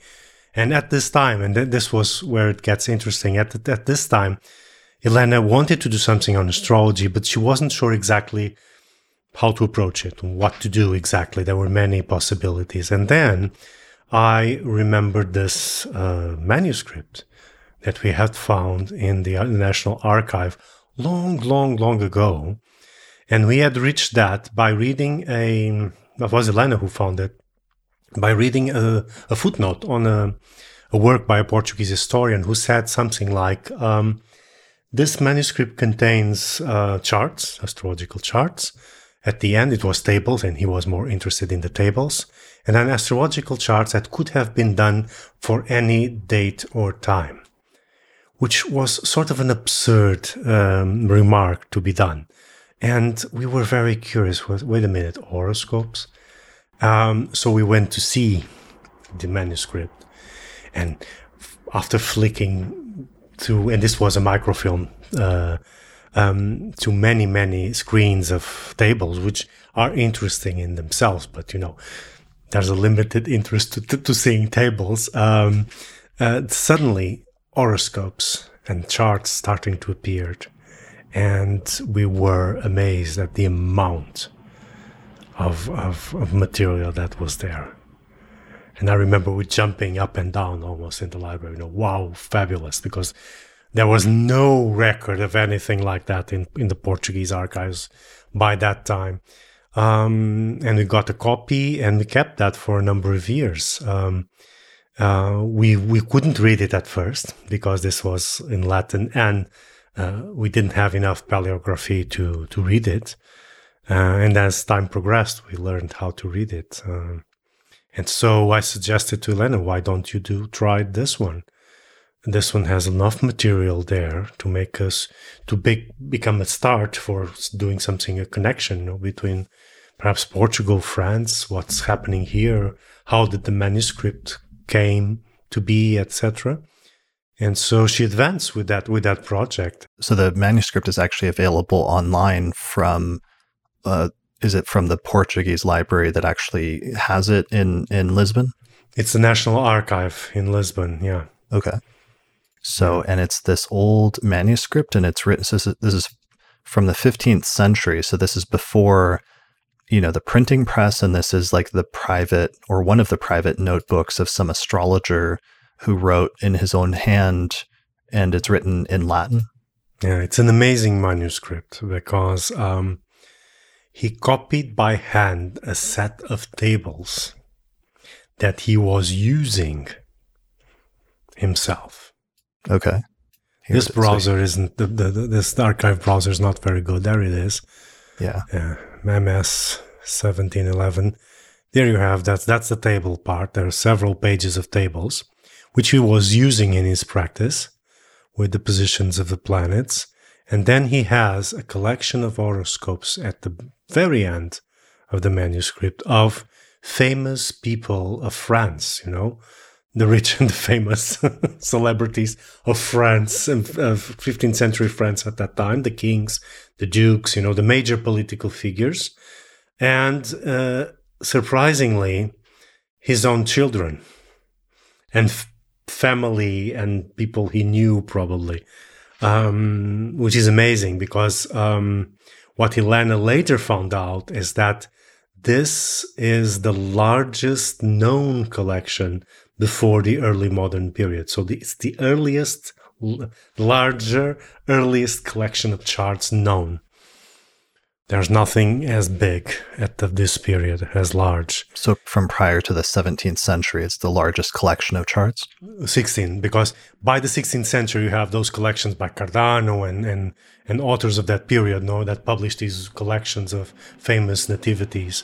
That becomes a genre on itself in the printed version. This is the earliest collection. And could you show like an image from Helena's book of one of the charts?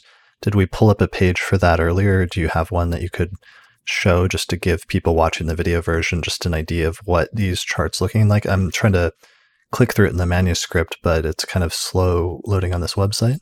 Yeah, let me get a good one. Like this one does have, for example, one of the almanacs that lists planetary positions. Yeah, exactly. That's the almanac. So there you have the Sun, Moon, Saturn, Jupiter, Mars, Venus, Mercury, and the North Node.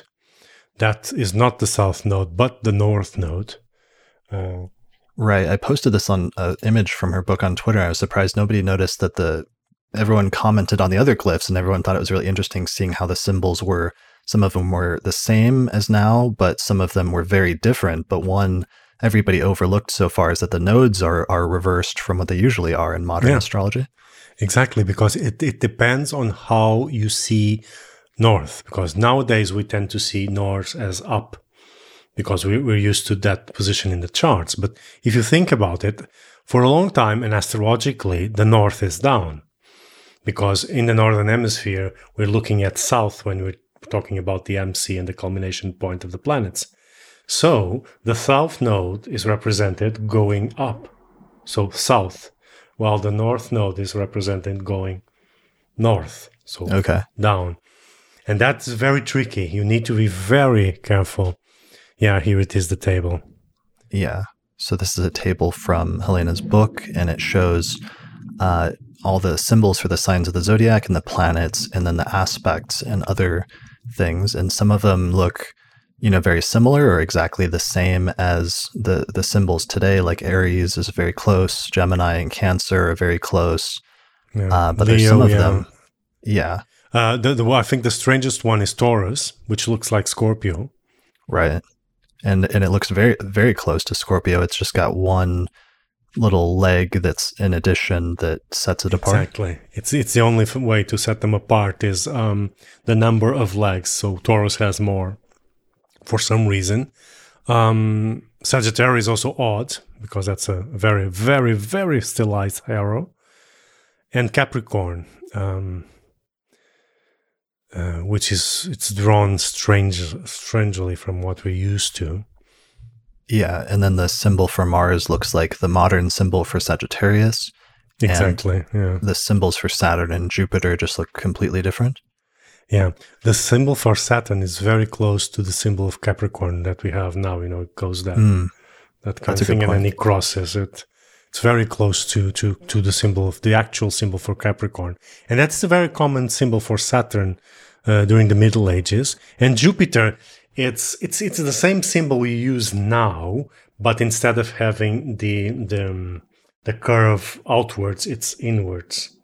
So it's more or less the same symbol, but with an extra leg and crossed. Yeah. Right. And then most of the aspects are very similar. The sextile is the only one that's odd because it looks like a hashtag. Yeah, exactly. Yeah, it looks like the cardinal glyph. It's strange. I don't know why he didn't do the star. I have no idea. And then there's the nodes. Yeah, the nodes are reversed, which is something people should pay attention when they're looking at, especially medieval charts. By the early modern period, that's not longer an issue, but earlier than that it is, because they're reversed. For example, the Arabs cartography has south is pointing upwards. Okay. Like in an astrological chart. So the node is also reversed. So we need to be attentive to that. So this is something that Helena and you had to learn was how to read the symbols within the context of their time period, and how to learn paleography, which is like reading the handwriting of authors who are writing in manuscripts prior to the inventing of the printing press. Exactly, which sometimes is abbreviated, and there's methodologies of abbreviation specific to certain periods. So you need to know that, and if you don't, you look at that and it looks like gibberish. But then once you learn, you can always read something, even if it's a tough hand. But you can always read something. Yeah, once you cross that frontier. So the first part of the book contains a bunch of tables of planetary positions, sort of like an ephemeris for a certain range of years. But then the end of the book contains a bunch of charts for different types of astrological charts. Yeah, it has mostly natal charts, but it has some coronation charts, and what they would call in the old days the entrance of the king in the city, because that would be ceremonial, something important. Once the king entered the city, that would mark a certain power that the king would acquire. So that was also a chart that you see erected, and you see that a lot in old elective sources, sections for elections, where how to enter a city, and that's usually to be used in this kind of situation where the king or the nobleman or whoever has power is going to assume power over that city. Okay. So that's the ascension to the throne, basically, or ascension chart, sort of? Yeah. It's an equivalent. Yeah. Okay. So do you want to show an image of one of the charts? Yeah, let me just pick a good one that has enough information. On the website, which I think I'll put a link to in the description on the podcast website, it's like you can click through, but I'm just having a hard time making it big enough to read too much, but you can see these diamond-shaped charts was his style. Yeah, exactly. Yeah. Did you find one? Yeah, I did. Okay, here you go. Okay, let me share that. This is a good one. Okay. Wow. Okay, so this is it's a diamond-shaped chart, and then it has notes written around the edges of something. Yeah, exactly. For example, he says, et fuit dies Saturni, ora solis, almutem Saturni. So the day of Saturn, the hour of Saturn, and Saturn was the almuten. And then you can see the calculation of the almuten here in the side, where he's adding the different qualities, the different dignities that the planet has, and Saturn pops up with the greatest number of dignities. Okay, so he's calculating the strongest or the most powerful planet in the chart, which is the almuten, or I guess Ben Dykes calls it the victor of the chart. Yeah. The almuten, the lord of the geniture, the lord of the figure. Right. There are many names for this. And here then, in this small bracket, you have the calculation of longevity, in which he says that moon is Eleg. And if I'm not mistaken, in this case, he says the moon is both the Eleg and the Alcucodum of the chart. And this is because the moon is exalted, as it's in Taurus. So you see Gemini here. So the moon is in Taurus. So because it's exalted, is one of the rules that you find in most sources with the longevity, is that the moon or the sun, if they are in their own exaltations, they can be their own Alcucodum. So okay, so he's calculating things like the overall ruler of the chart, but then he's also trying to calculate different points to use for things like longevity or the length of life calculation. Yeah, exactly. Here you have the year of the chart. So 1423, if I'm not mistaken. Yes, exactly. Okay, and where's the ascendant in this diamond chart? It's here. So this is the first house. So the ascendant degree is here on this. On the left. Yeah. So it's going to be 19 degrees, 10 minutes of Sagittarius. Got it. Okay. And then we can see some of the symbols for the planets, and he's written the degrees and the minutes next to most of them. Yeah, let me amplify this a little bit more so we can see it easily. So you can see, and this is important, you see, for example, here, pars fortunae, so the part of fortune here. Here you see vultur cadens, vultur volans, so these are fixed stars. This is the part of the king and the kingdom. What does he have here? The part of death here.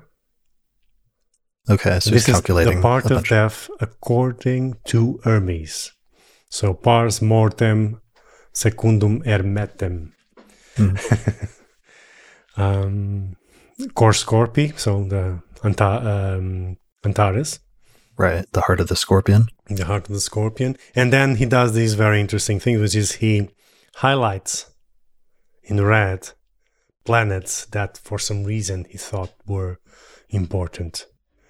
Okay. It doesn't do a delineation of the chart, so we don't know exactly why is he selecting these particular planets, but he sometimes does that. He highlights, and you see that a lot in these workbooks. You know, they highlight. It's like you're looking at a chart. Imagine today the equivalent is you're going to have a consultation. You print out the chart. You have the page there, and you just with a pencil or with a pen, you just highlight and mark things that you think are significant. So he's doing the same. Okay. So let's back up then and tell the story about this.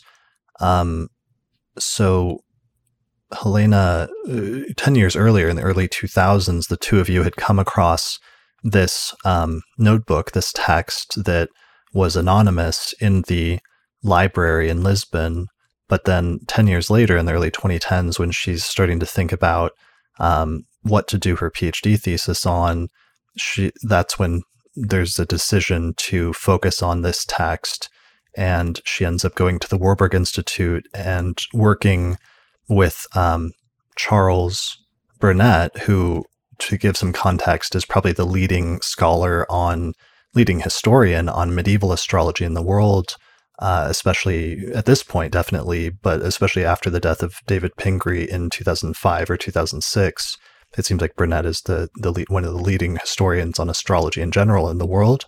So she's studying with him, which is a major deal just in and of itself. But then she decides to start focusing on this text that the two of you had only sort of looked at a little bit earlier. Yeah, exactly. We did transcribe most of the charts, so the charts are transcribed in her book are already things that we did early on to have a more clear view of the chart, and she does. And so what she does is at the time she applies for a grant from the Portuguese government, and at first she didn't obtain it due to a clerical error, which is the most frustrating thing that can happen. Right. You're almost there, the evaluation is positive, but then there's a mistake which you're not to blame, and you don't get the grant. But then she reapplied again, and they attribute to her. She got a high position in scoring. And that's a big deal because she was given a full grant from the Portuguese government to do her PhD dissertation, which allowed her to move to London and study at the Warburg Institute, and for I think like 4 years, right? 4 years, yeah, 4 years, during 4 years, and have the wonderful opportunity of being at the Warburg. The Warburg is an experience. I didn't have it directly as she had, but I know a lot of people who were colleagues and which I know, and the Warburg is an experience. I've been there myself a couple of times, and it's this fabulous library. It has this fabulous library where you have a whole corridor on the history of astrology with books and papers that you had no idea that existed. It's absolutely amazing. Yeah. Yeah. So probably every it's probably the best or one of the best libraries for the history of astrology in the world, having just about every book you would want to find, both in terms of like critical editions of texts in their original language or translations or books on the history of astrology and other things like that. Yeah, and it has this huge collection of very obscure papers, sometimes important, that sometimes have sources or discussions on sources that you had no idea that existed. And because the Warburg is organized in a very peculiar way, so it's not like a regular library where things are cataloged as they come. In the Warburg Library, things are cataloged by theme. So when you have direct access to the books. So once you get to the shelf where your book that you're looking for is, it's most likely that in the surrounding volumes will be about the same subject. Right. So that's amazing. So it will immediately, once you are looking for a book and you find it, you immediately find like 10 other books that are on the same subject that you didn't know existed. Exactly. And there is a lot of topics that are good in the Warburg Library, but the main ones are history of astrology, history of magic, and history of art in general. As when I was doing my BA in art history, I went there a few times, and the corridors of art history are also fabulous. The whole library is amazing. But you do have a very strong collection. And as you said, probably the largest collection on the history of astrology and also on the history of magic, which I cannot evaluate because I don't know what collections are on that topic. But it's huge. Huge. Yeah, but for example, like David Pingree did his critical edition of the Picatrix in the 1980s, and I think that was published through the Warburg Institute in like 1980 something, just to give an idea in terms of the history of magic. And then there also have been other major books that have been published on the history of astrology, like I think J.D. North's Horoscopes and History, which is on the history of house division, was published by the Warburg Institute in 1988 or something like that. Yeah, exactly. Which we mentioned last time we did the podcast. Yeah, that's the seminal work on the history of house divisions, and that's also Warburg Institute edition. So there are a number of things. It's amazing, an amazing place. So, and she had the opportunity, and she was very, very lucky, and she was very fortunate to be there, and she loved London. She loved the Warburg Institute. She loved the people. She really liked that period of her life. Now she was in love, like most people that went to war. She was in love with the place.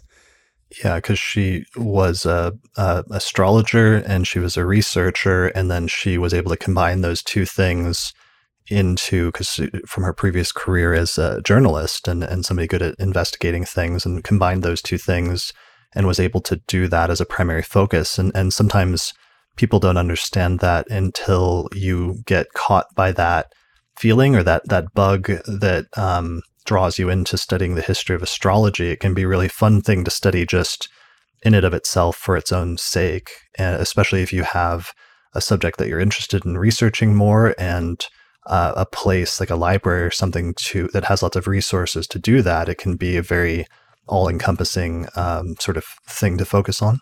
Mm-hmm, yeah. And astrology was definitely Helena's passion, as it is mine.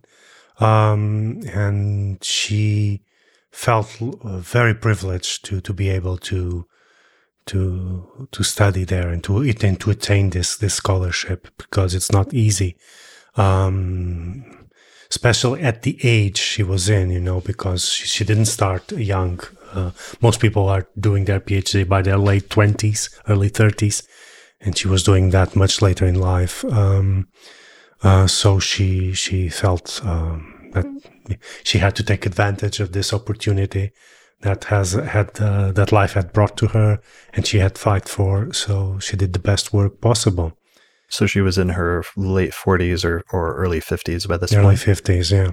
Late 40s, early 50s. And she also would have been one of the first astrologers to have the honor or sort of privilege of studying the history of astrology and working on a PhD on the history of astrology at the Warburg Institute I think there was maybe one other before her or contemporary, which would be Dorian Greenbaum. Dorian right? Greenbaum, yeah. I think Dorian Greenbaum, I don't know everyone that studied that, but as far as I know, Dorian Greenbaum was the first astrologer, practice astrologer to go to the Warburg and to be able to be there as a PhD researcher and to be accepted there. And as Helena said many times, Dorian opened the door, for other people to do serious research, because the Warburg Institute is very selective in terms of its students. You really need along the process to prove that you are able to do a proper academic research.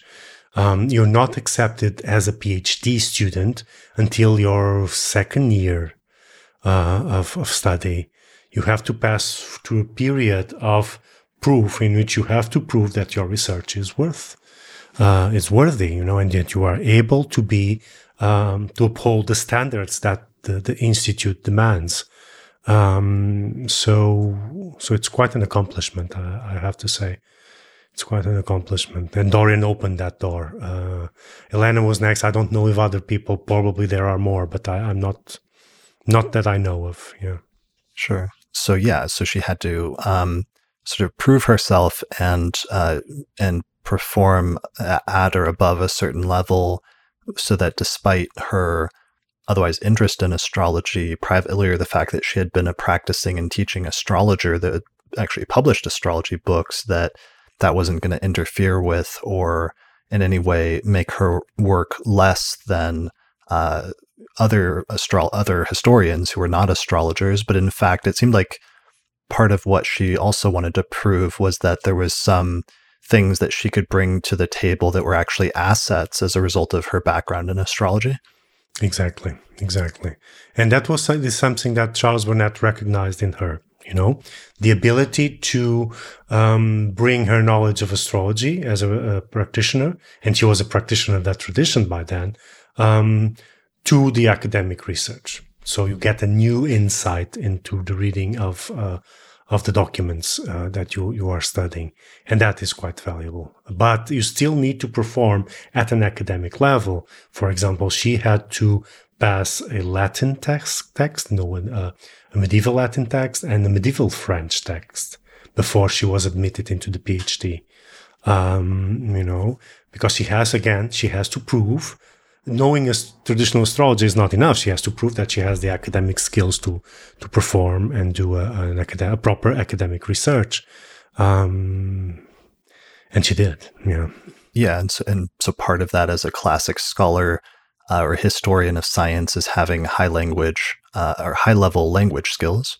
Yeah, it is. You need to know Latin, at least, if you're working with European sources.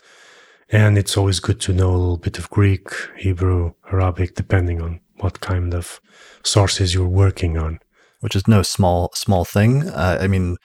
Even if languages come easily to somebody, which is, partially a skill and partially like a sort of gift, it's still like learning a new language or an ancient language is still something that requires some work. Yeah. And it's not easy. It's not something that you learn in a year or two. Even if you dedicate full time, it's difficult. Then you need years to develop the skills, to translate, to understand the subtleties of language, because it's not just reading it. You need to understand the nuances of the language to really be able to translate and to understand the content. And that takes years of work. Yeah. So you need a lot of effort. I still struggle with Latin sometimes. And I've been working with Latin texts for quite some years now. It's an ongoing skill that you have to develop, especially if you don't come from a language background. Yeah, picking up new languages is not something that comes easily to me. So I'm always in awe of people like Helena who have multiple languages and can read multiple languages and able to do work in them at that level is really impressive and is a huge asset for any astrologer or any historian. So there was like a stroke of luck that happened somewhere around this point that set up the rest of her story and made her PhD thesis even more interesting. And this happened at the Warburg, and I think it was Charles Burnett who initially set her down this path, right, where he said that she should talk to this other scholar since she was looking at this notebook that was anonymous and they didn't know where it came from, that you two had found 10 years earlier. He said he recognized something and you should talk to this other scholar about it. Yeah, the thing was that this document was good, but they were a bit afraid that it was not enough. There would need to be added more documents to give a good view of the practice at that period, etc. So this was the first year, so they were still exploring how to approach the topic and how to approach the document. So, and then Charles remembered, why don't you speak with David Just?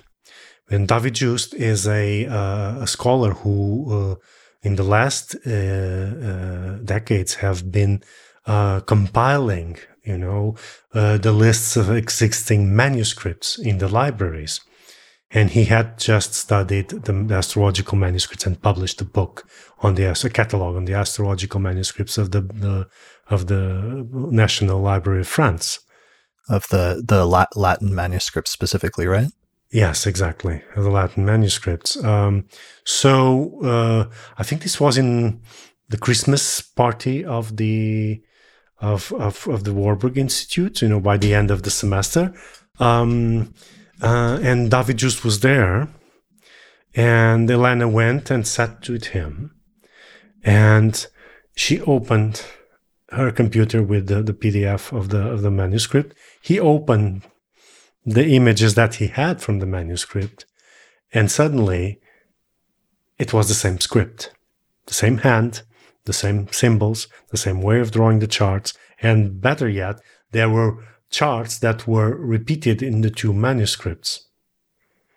And so suddenly, she said that she just ran up to Charles and said, "We found it. It's the same man. It's the same author," and she was very happy about that. And in her telling of it in the other interview, she said she was exclaiming and she was so excited that initially Charles Burnett thought something was wrong or that she got in a fight with David Just or something Exactly. like that. But that wasn't, she had to clarify, no, we found out there's another manuscript that exists by the same author. So now we have two of his works, and this other one just came from some library in France, so completely removed in a completely different country. Yeah, exactly. And how it was signed. So it is signed by an S. Belle, which is assumed by some historians that it's Simon Belle, but we're not sure. There's no...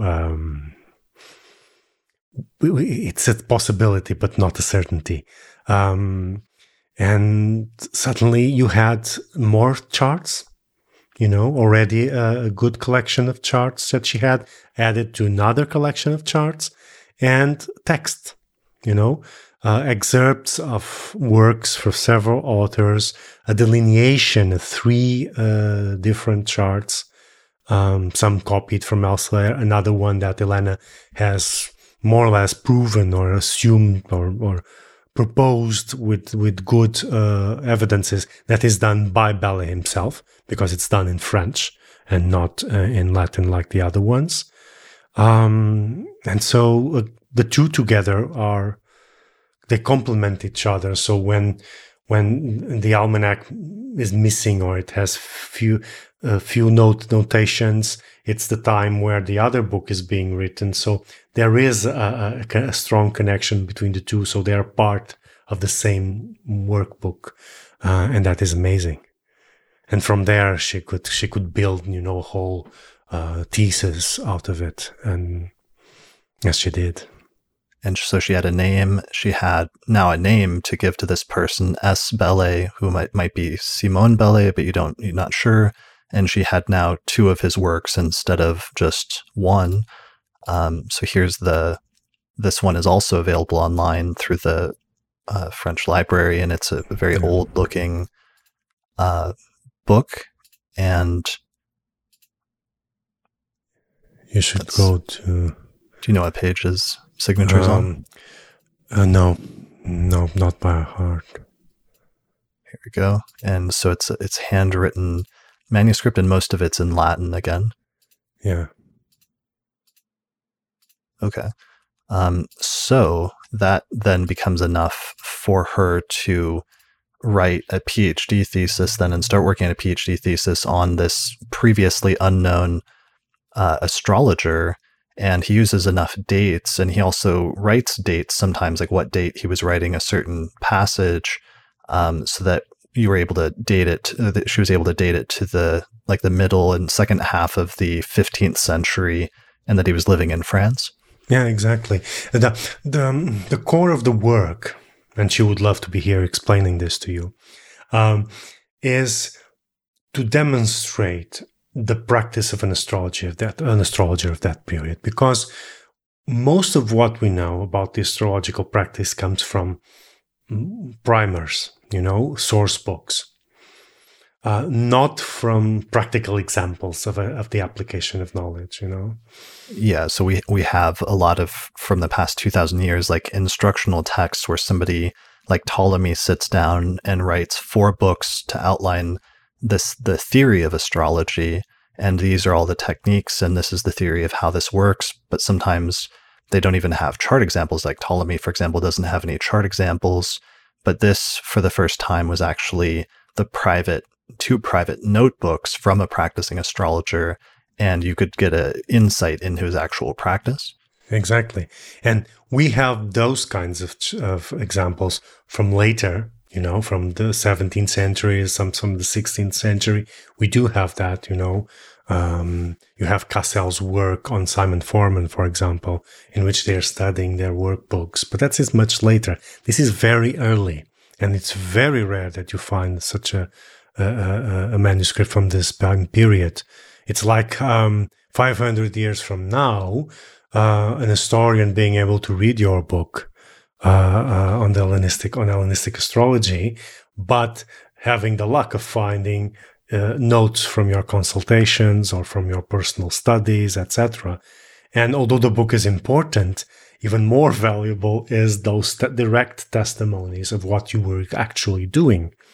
Because most of the time, and people forget about this when they study the history of astrology, is that what we see in the books, it's doctrine, it's theoretical knowledge.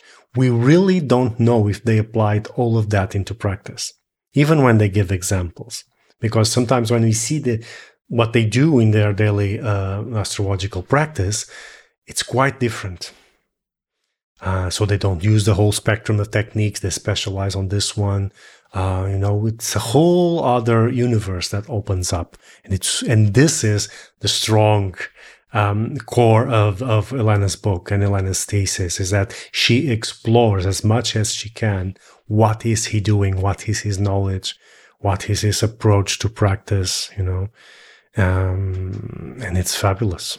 It's fabulous. You have calculations of longevity, examples of calculation of the Almutin, which is something you'd see in books, but you rarely see practical examples of a living astrology applying that, and other stuff, predictive techniques, oraries, elections.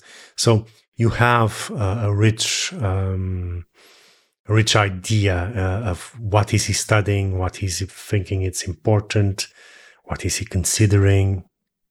So that's the strong point. For example, one of the things that is amazing in his book is the lots.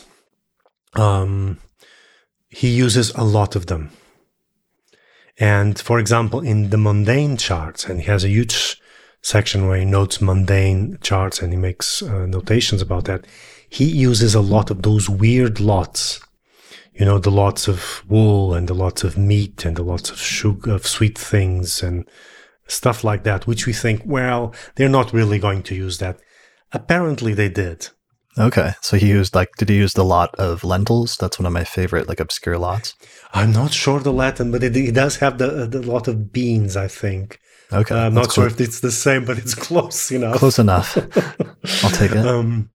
Yeah, and they use that, for example, to understand the quality, the amount of that produce in a certain year, the prices. Are they going up? Are they going down? Is it going to be accessible? Is it going to be more expensive because it's rare? And that's very interesting because we do not have many examples of that application. Right. So one of the manuscripts contains a table of planetary positions that's dated 1469 through 1480. So that's roughly his time period. And that places him, just to give people like a context, that's 200 years after the time period roughly of Guido Bonatti, but about 200 years before the time period of William Lilly. So that's a really interesting middle ground period where sometimes when somebody says 15th century, you think, well, that's Renaissance or early modern astrology, but it's not. It seems like that was something Helena was clear about, that it's actually medieval or late medieval astrology still. Yeah, it's still late medieval. So this is more or less contemporary, a little later than Regiomontanus, for example. Okay. So it's around that time. So it's mid 15th century to late 15th century. And it's a period of which we do not know that much. We know a lot about late early modern period. So late 17th century, we know a little bit more, especially the British authors. We know something about the medieval period, with the Arabs and all that transmission to the Latin world. But there are huge gaps in our knowledge of the late medieval period and the early modern 16th century. 16th century is a black hole in terms of our knowledge of what is happening with astrology in that period. That's the area which I'm studying. Because we usually do a jump from Middle Ages, then to Lilly, because those are the more available sources, of course, for everyone. But to make that jump, it's quite a huge jump. So a lot of things have changed in between, Yeah. We usually jump from like Bonatti, who's like circa 1300, to Lilly, who's like 1647, and that's a long gap. Yeah. A lot of things changed in astrology back then, perspectives, philosophies, points of view, applications, which are not mapped. So this author shows up during that time period. He was previously not known and hadn't been studied, and those two notebooks that survive, one in a library in Portugal and one in France, had not been recognized as being by the same author until Helena had this discovery with David Just at the Warburg Institute, and then she sets out to study it and make that the focus of her PhD thesis, which she eventually completed in what year? She completed in 2018, and the date of grant of her PhD is right the last day of 2018. So that's where the official date of the PhD says. She did her evaluation in October or November of 2018. That's when she passed her Viva. And this French manuscript was known. It had been described. It had been addressed by some known historians, like Jean-Patrice Baudet, which is a huge historian of astrology in France, and he had delved into it. But when suddenly this other manuscript comes by, then it makes that even huge. It's huger. It's much larger than expected. Because what was an interesting collection of charts becomes a fabulous collection of charts. And that is amazing. Right. Once she recognized that this this book from the Portuguese library was by the same author. So it has, how many charts are in it? One of the books contains something like 40 or 50 charts. Yeah. I don't know the total. I don't recall what's the total charts, but it's huge. Okay. And one of the things that you mentioned earlier is one of them actually contains birth charts for all of his children, or at least like 5 different children who were all born almost in succession, one year after another. Yeah, exactly.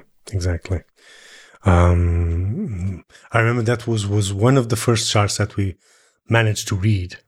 And he said,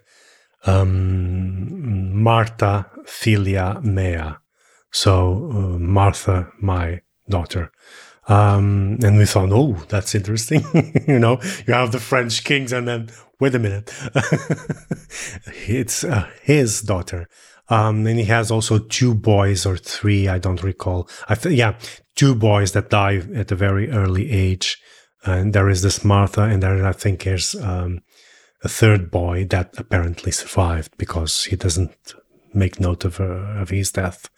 And that is quite interesting. And he also has cousins and uncles and that kind of family, you know, near family along with his charts, and that is quite interesting. Yeah. In some of the earlier authors, like Hephaestus of Thebes or Manetho or David Pingree, thought even Vedius Valens, there was this one chart that Valens kept using over and over again that Pingree suggested might be Valens' own chart. Did Helena ever think that there was one chart in there that could be Aspelli's chart, the author's chart, or has he never mentioned one that's close? No, there's none that leads us to suspect that. Nothing. That's too bad. I noticed in her list in the book that there was one that's listed as like, because there's names or the owner of the birth charts are known and stated in a bunch of them, but there's one where it's like encoded, I think is what she said. Yeah, exactly. There are several which are encoded. There's one in the Lisbon manuscript, and I think several in the other manuscript. He replaces the vowels by numbers. So A equals to 1. And go on until U. So the vowels are letters. So to mask the name. And what she suspects, and that's her argument, is that these were sensitive people, you know, very important people who were in a sensitive position, and to be doing their chart could mean that you would have a specific political allegiance. So if someone would get your notebooks, if those names were there, you might be in trouble because they might suspect you were allied with this one and this one. And this is a period in France where there's a lot of internal wars for power. It's the time of King Louis XI, which, you know, there are a lot of forces against the king, you know, and alliances against the king. And that's very interesting. So he probably was very weary of certain charts, so that they were not directly visible in the book, in the notebook, which is quite interesting. Yeah, that's really fascinating. That even though it's his private notebooks and collections of notes and things and charts, that there's some where he still had to be careful to mask or to hide the identity of the owner of that chart. Yeah, exactly. And another interesting thing about the is also the tables, because in the tables he has several notations, side notations, and some of them are important events of the time. You know, wars, usually wars or comets or heavy rains, earthquakes. You know, notable events, and that he notes on the side of the tables, and sometimes gives the planetary positions, you know, the ascendant at the time. He calculates the ascendant or the moon position, something like that. And that is also very interesting. Okay. So he's accompanying the politics of his time, you know, and noting it in his ephemeris. Right. He's noting what were the correlations between celestial movements and earthly events. Yeah, exactly. Okay. And one of the books, I think it was the one from France, has actual excerpts from some texts where he was copying down from different texts from earlier astrologers, right? Mm-hmm. Exactly. So he probably didn't have the books, so he didn't have those manuscripts, so he's copying the parts that he's interested in, you know. This is pre-printing, or printing is just coming up at this point in time. So it's very recent technology, probably not one he has access to at this time. So he has to copy manuscripts. So if you have a book that has an interesting segment, you're going to copy it because you want to read it later on. And it's a lot of work. He copies the table, several years of a table so he can work. Imagine having to copy by hand ephemeris. Ephemeris, right. Okay. So he's copying planetary tables so that he knows where the positions were for some specific period that he wants to study. Yeah, exactly. Probably because he doesn't have access to a library, easily access to a library where we could go and consult it. He has to have his own copy. Right. Who were some of the sources that he drew on in terms of earlier medieval astrologers? I think in Mashallah he does John of Ascendon, who does a very important work on mundane astrology, and is one of the major sources of mundane astrology for the early modern period. He's an English author. Who else? I know one of them was like a commentary. There was a section on the significations of the houses where Helena says that he writes a date after he finished writing that, which was February 1st, 1473. And I think she said it was from a commentary on Al-Kabizi. Probably. I don't recall exactly who all the authors were, but yeah. He has a lot of Arabic authors, the traditional ones, the ones that we still today we quote in tradition. He has also some others of his time. So he has connections with astrologers of his own time, French and German astrologers. And so he's part of a larger network. And this is also something important, There is a network of communication between astrologers very early on. But that is it's the type of documents or that never survive or very rarely survive, and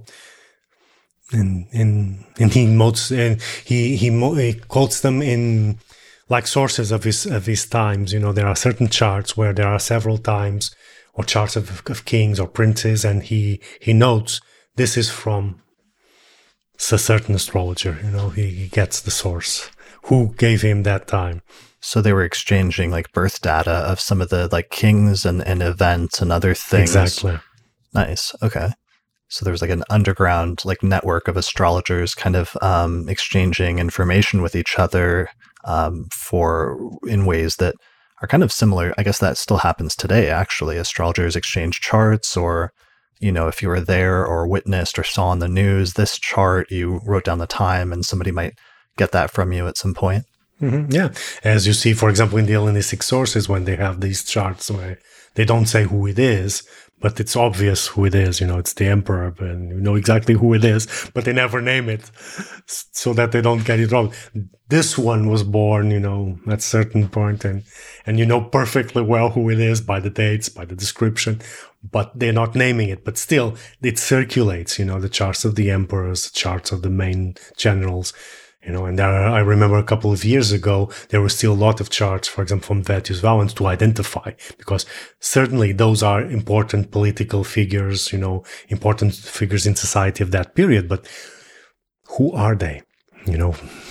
Some is obvious, some are not. I think James Holden identified one of them as Nero that hadn't been identified previously, or in Hephaestos, some of the modern historians identified one of the charts as the Emperor Hadrian. Mm-hmm, exactly. Yeah. And here you see the same thing. I remember that was someone that it's a lady, which is a certain famous lady, which probably by that period everyone would know who she was, but we don't know anymore, and it's difficult to know unless you know very particular, very specific events of that society of that time. Perhaps you can identify it, but Helena couldn't, and she was always very frustrated because she couldn't identify all the charts that she had. How many of the charts that were identified are ones where the author, you don't have to give an exact number, but it seems like there were many where there are a number of kings and stuff that there's charts, and are those named in the manuscript, or how many did Helena herself, was she able to infer or figure out just based on the date that was given? I suppose that a lot of them, she probably identified around 5 to 6 that she was able to know exactly who that person was, or at least had a strong suspicion of who it was. Others, she makes some suggestions, but she wasn't sure. She wasn't sure who they were. She had suspicions because of the position of the chart, the way he dealt with it. I remember there was one which they were unsure if it was a man or a woman because of the way the title was given. And what gives out is the way the part of marriage is calculated. Because the part of marriage changes from a man or to a woman and inverts. So she was able to confirm it's really a woman because the part of marriage is calculated as if it were for a female chart. So that is interesting. That's where astrology can come. Another thing, for example, that she very early on noticed is that figures which are identified and whose date of birth is not historically known. And if you go to a history book about that figure, it said, oh, she was born about this year, sometime in this year, or the first. And then there's an astrological chart. It has the exact date and the time. So certainly then you have biographical data, which can come from these documents that can give you more historical details about this person. What year exactly was this person born? And from there, you can infer other historical consequences of that, which child was born first, what was happening in the life of that important figure when the firstborn or the secondborn came to be, Sometimes it's important data for people studying the period. Yeah, so it's actually providing really valuable historical information for historians that's coming from being able to study and analyze the astrological content of these texts. Yeah, exactly. For example, there is a couple which had, I think they didn't have children. I don't recall exactly the details because at the time Helena was writing this, I was already involved in my own PhD, so I accompanied it, but I don't know the details. And sadly, I haven't been able to read the book since I got it. I did all the indexing and all of that because it was required. Charles Burnett, of which I have to thank a lot because he was extremely kind and helpful with the revising, the revising of the book for printing. He did a lot of the work, but I haven't read it again since Helena passed away, and so I don't recall the details, but I was remembering this couple, and they either had difficulty in conceiving, or they didn't conceive at all. They didn't have children, and it's interesting because he goes in the chart and he studies the part of children. The part of children is there in both. And they're just in one page, one is in the front and the other was in the verso, the recto and the verso of the same folio. And husband and wife, and he's studying the part of children. And it's known historically that they had problems having an heir. And there it is, he is studying that at the time they are alive. And it's possible that he is one of their advisors. Okay. Because he has a lot of detail on those people, because he was accompanying the life of those people as he was going. So probably he was one of their physicians, something. We don't know the details, but that's very interesting to know this and to have all this details about a colleague from far, far in the past, Right. And there's one, actually, you mentioned a physician, and that there's one tantalizing clue that Helena mentions, which is that there is one physician in France in the 15th century whose name was Simone Belle. And so there's the suspicion of whether, even though there's no direct evidence, there's at least a question of whether that could be the author of these two astrological texts. Exactly. Probably it is, because there are not many names with S in that time period. Simon is a very high probability. So all historians agree that most likely this is Simon Belli, a physician, and he appears to have medical knowledge. So that points of him being a physician, surely. But again, you cannot say for sure that it is Simon Belli. You can only make that possibility. You raise that possibility. There's a strong possibility that this guy is called Simon Belli, but we really don't know for sure. Right. So, and this is in a period where in the 15th century, many doctors had some astrological training for diagnostic purposes. Mm-hmm. Yeah. Well, astrology and medicine are always connected, and there are a large group of physicians which are astrologers as well. And in France, you have a long history during the 15th century of astrologer physicians, and this is one of them, most certainly. Okay. Yeah, and one of the other interesting charts is an orrery that comes at the very end of the French manuscript, upside down. So he had the book upside down when he wrote it, and it's, what does it say? It's an orrery on the general fortune. It's a universal question. Hmm. What is going to be the fortune, destiny, of that person? And by the date, Helena thinks that it's one of his patrons who is involved in a political coup in which one of the leaders is killed by the King of France. And so they're very afraid for their lives at this point. So possibly this is a time where he does this question, what is going to happen to me? Wow. Yeah, it's incredible. Yeah, so sometimes astrologers were dealing sometimes with the very serious matters of life and death. Yeah. Okay. In addition to medical things, and I think not too long after this time period, there was another doctor, was Jerome Cardan also trained in medicine? Yes. Okay. Cardan was a physician. More than he was a mathematical doctor, so a doctor of medicine and an astrologer. Right. Or even actually Nostradamus was also trained in medicine, a doctor as well as an astrologer. Yeah. A lot of the astrologers, the well-known astrologers, are court physicians. So usually, not all of them, but usually when you say, oh, he was the court astrologer, that means he was the court physician and he knew astrology. And that's why sometimes they have good information on the birth of princes, because they are there for the delivery. So they know when it happened, at what time it happened, Right. They're on top of it. That's a really good reference point, maybe, for people not familiar with the time period, but just that Nostradamus would have been born a few decades after and would have lived a few decades after Espele. Yeah. It's the next century.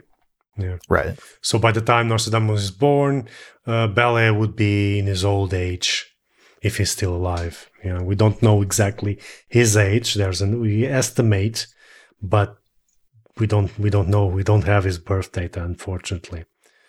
It's rare to have the astrologer's own birth data in this period, although there are these instances, where they repeat a certain chart that leads historians to suspect, this probably is their own chart. Yeah. The one with the Valens is funny because he knows a little bit too much about this one person's life, including that the guy was involved in a shipwreck when he was 35 or 36, and that he happened to have the birth charts of like 8 other people that were on the same ship, which is a little suspicious. It's suspicious, yeah, exactly. Yeah. One of the things I think that Helena mentions in the book was that there was a little bit of like a generational shift in astrology around this time period as well, and there's a little bit of tension of he seems to be part of a tendency sometimes to value older sources like Ptolemy that he thought were, more tied in with, or older or more authoritative in some way, even though he also draws on the medieval Arabic tradition. Yeah. Here, and this is something that she noticed early on, and it's very important. Is we are seeing that what we call today the return to Ptolemy, that shift into the more Ptolemaic approach that we then will characterize the 16th and the 17th century. The back to Ptolemy movement. Yeah. And that's a very interesting line of work, because we see a lot of evolutions on that. And within that movement, later on in the 17th century, we see a return to tradition, where they're rejecting a lot of what Ptolemy said and going back to the Arabs. And there's a lot of that. That's a very interesting line in itself to study. But here, what we observe is that he gives Ptolemaic terms in the table. So he has one of those standard tables of dignities where he has Ptolemaic terms, but then at the end of the table he has the sum of the almutants. So adding all the dignities, what almutant, which planet has the most dignities in which degree, and those calculations are not made according to the Ptolemaic terms that he's putting in the table, but with Egyptian terms. So he's mixing systems there, and you see them also in the practice, sometimes using Ptolemaic terms and sometimes using Egyptian terms. So he's, in between two systems. Again, in the part of fortune, in certain charts, you can see the part of fortune and then the part of fortune according to Ptolemy. So he doesn't know, or sometimes other parts, one normal and the other one according to Ptolemy. So they already, at this period, he doesn't know should he invert the formula or not. Because if Ptolemy is not doing it for the part of fortune, should they invert it for the other parts as well?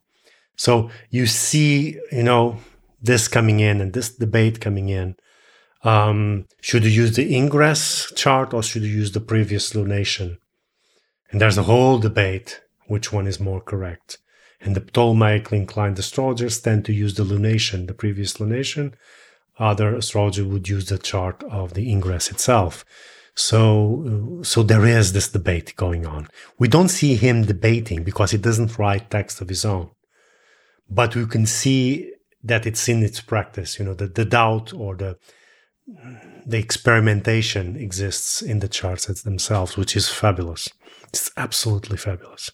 Right, because you can see the tension in the practice and what he's actually doing between those two different streams of the tradition, and it was something that becomes much more openly sort of debated in subsequent centuries, like in the 17th century with Lilly and some of his decisions of when to incorporate Ptolemy versus when to go with other astrologers, and a tendency to favor Ptolemy in issues of disputes.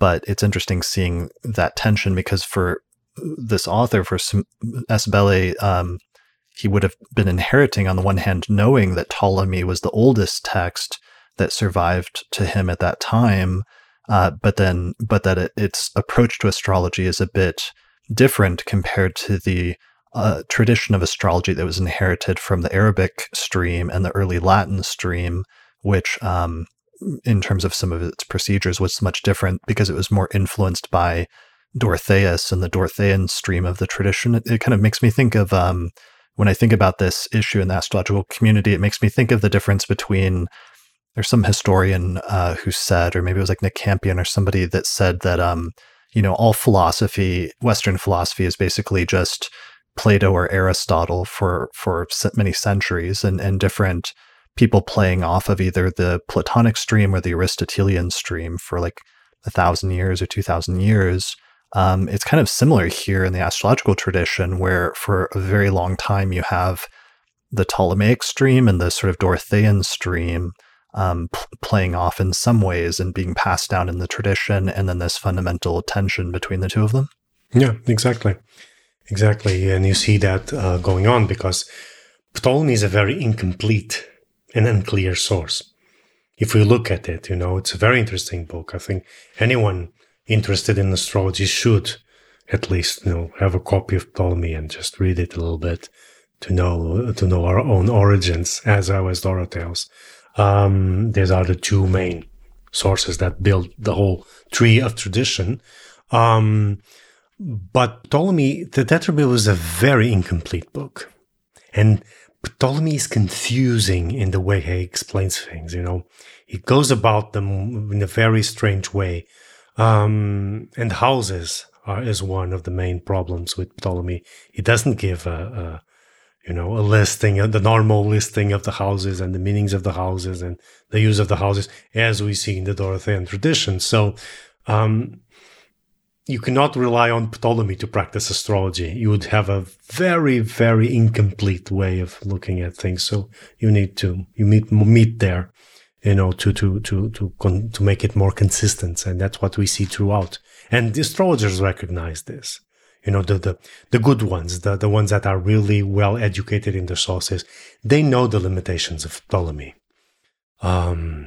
What they do is, because Ptolemy describes things in such a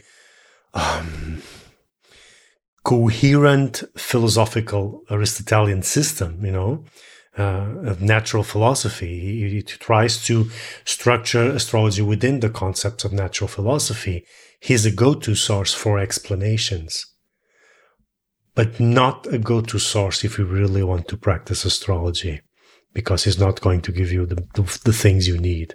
It doesn't have the basic tools for chart interpretation, for elections, for orrery, for mundane. It's incomplete. You need other ones, and then this problem, you can see it throughout history, from early on, from to the Arabs, to the Latin world, and then to this period, and later on also in the 16th and 17th century. And it's a very interesting development. It's the debate or the dilemma that is transversal historically from any tradition that you're studying. Right. So, and this is one of the earliest and best instances of seeing that tension in an astrologer's own internal dialogue or monologue with himself, with, as you said, putting both positions in the same chart and sort of maybe then in some sense experimenting or trying out different ones to see what worked best in practice.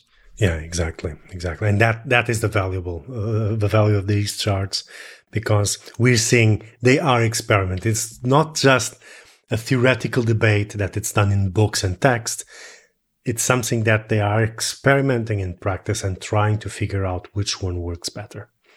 And this is the prelude of that return to Ptolemy and the rejection of the Arabs, which is more typical of very late 15th century, by the end of the last decade of the 15th century and early decades of the 16th century. That's where all of that is really coming onto public debate, in printed books, with of course the famous disputationes of Pico della Mirandola being, a catalyzer for that debate. But it's already going on decades before his work. Right. So Helena took it on herself to become the world expert on this book and on researching everything possible and becoming an authority, not just on this text, but also all of the sources surrounding it and the time period surrounding it and everything else. And that's what she spent the greater part of that last decade of her life focusing on. And eventually she successfully defended her PhD thesis at the end of, you said 2018? 2018, yeah. Okay. What was that like? Or can you describe for those that don't know what it's like to defend a PhD thesis? What that's like, or what that might have been like for her? Yeah, well, the process is you have to write it down.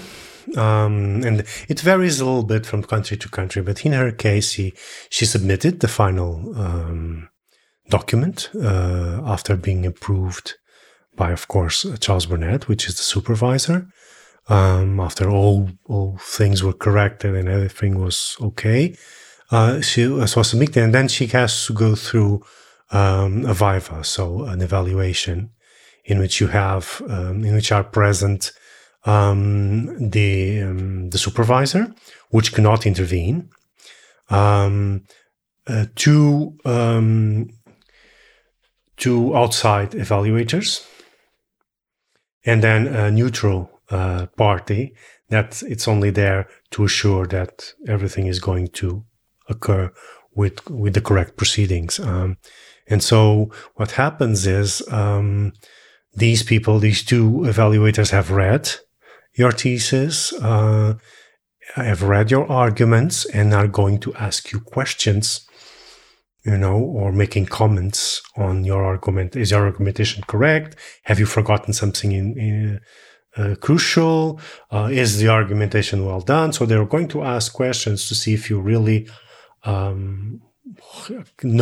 you can defend your position and your own arguments. And that's the process. Once that is done satisfactorily, several things can happen. You can pass without any corrections being done to the document. That would be the top, or you can pass with suggestions for correction before the final submission, or they might fail you. It's very rare that you reach this this point and they fail you, because for someone to fail a PhD or have to completely rewrite it happens. That means it's not a good job, and it means that the supervisor didn't do his work, because a supervisor has to be the one who says, okay, now it's good enough to be evaluated. If it's not, you just get it back, write it again. Nobody goes into the defending it, for the most part, not being prepared or ready to defend it. It's only once you're fully ready and you've written everything exhaustively that you go into this process. Yeah, exactly. If it's properly done, because it can happen that people fail. It's rare nowadays, but it does happen, unfortunately. And that's not only the student to blame, but also the supervisor that didn't do his job. And most other times they suggest corrections, It can be minor things. In Helena's case, it was minor things, and then submission. So it looks like because it was defended in the UK, I think all of the PhD theses are available publicly online, and somebody had sent me the link. Is it okay if I show that? Is that true? Yeah, it's public. Okay, just making sure. So here is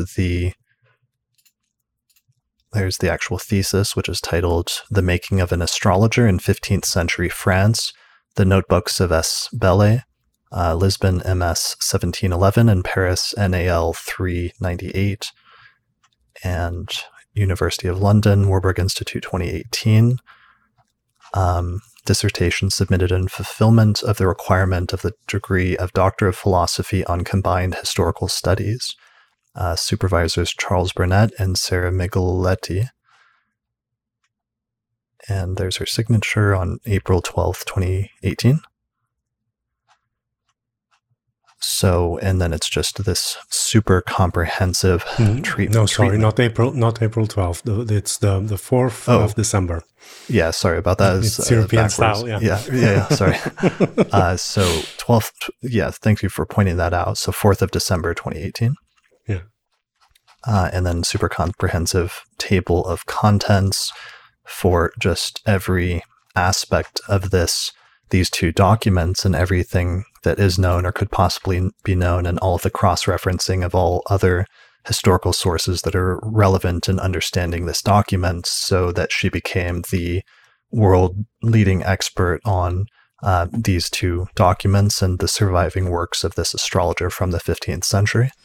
Yeah, and it is it's a very, very good work she did. There aren't a lot of academic works on the practices and the techniques of astrology, and hers, I think, to date is one of the largest, because she's really looking at it from the point of view of practice, of the astrological doctrine he's using.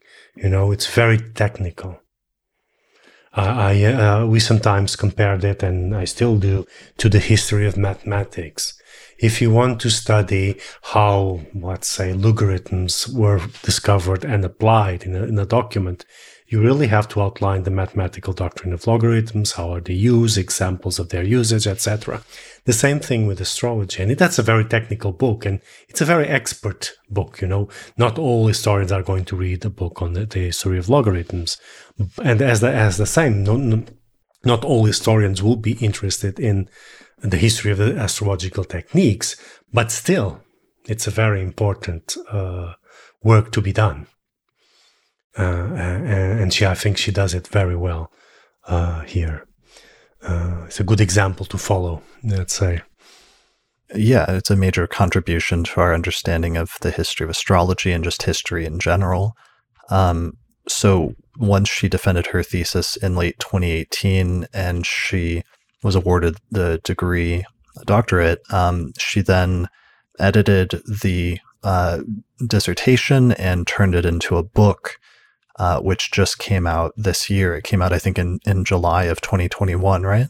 Yeah, she submitted the book in around this time.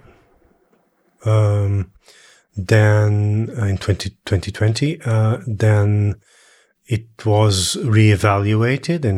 You had the peer reviewing process that goes always with this academic publications. Then she made the adjustments and the requirements that the peer review were asking. And then she did the final version and she had submitted it. She saw the cover, I think, 1 week before she passed away.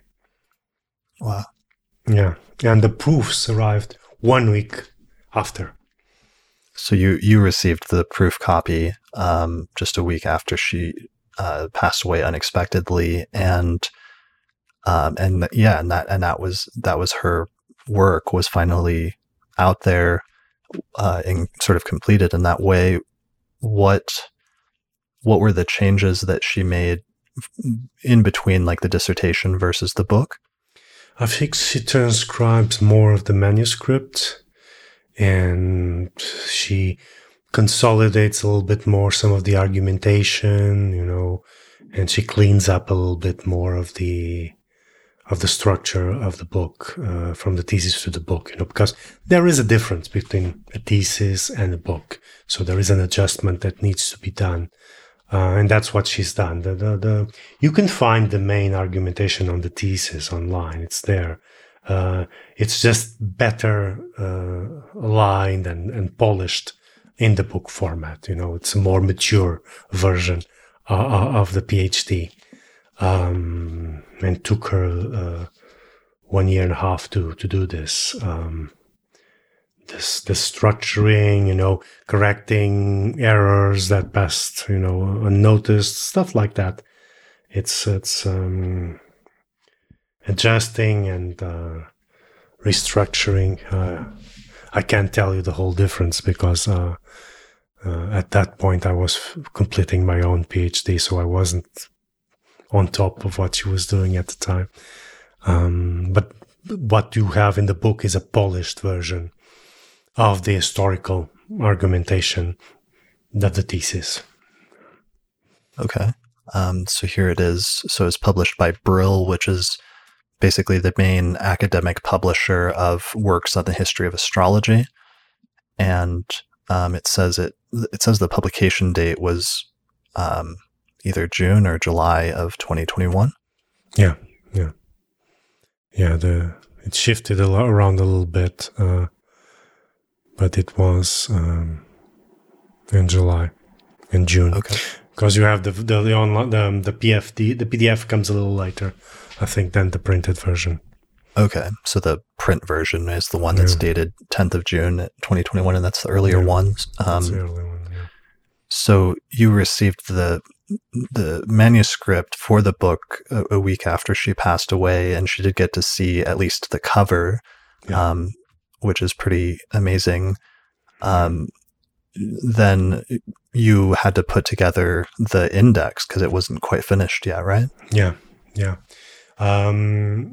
Charles Burnett made most of the English revision, and he wrote and the adjustments, because he's the native speaker. I'm not an English native speaker, so some of the obvious things I will miss. So he did that, and was a lot of work that he had on that. And I corrected anything to do with tables, and mistakes in the graphics, and also composed the index once we had the final version.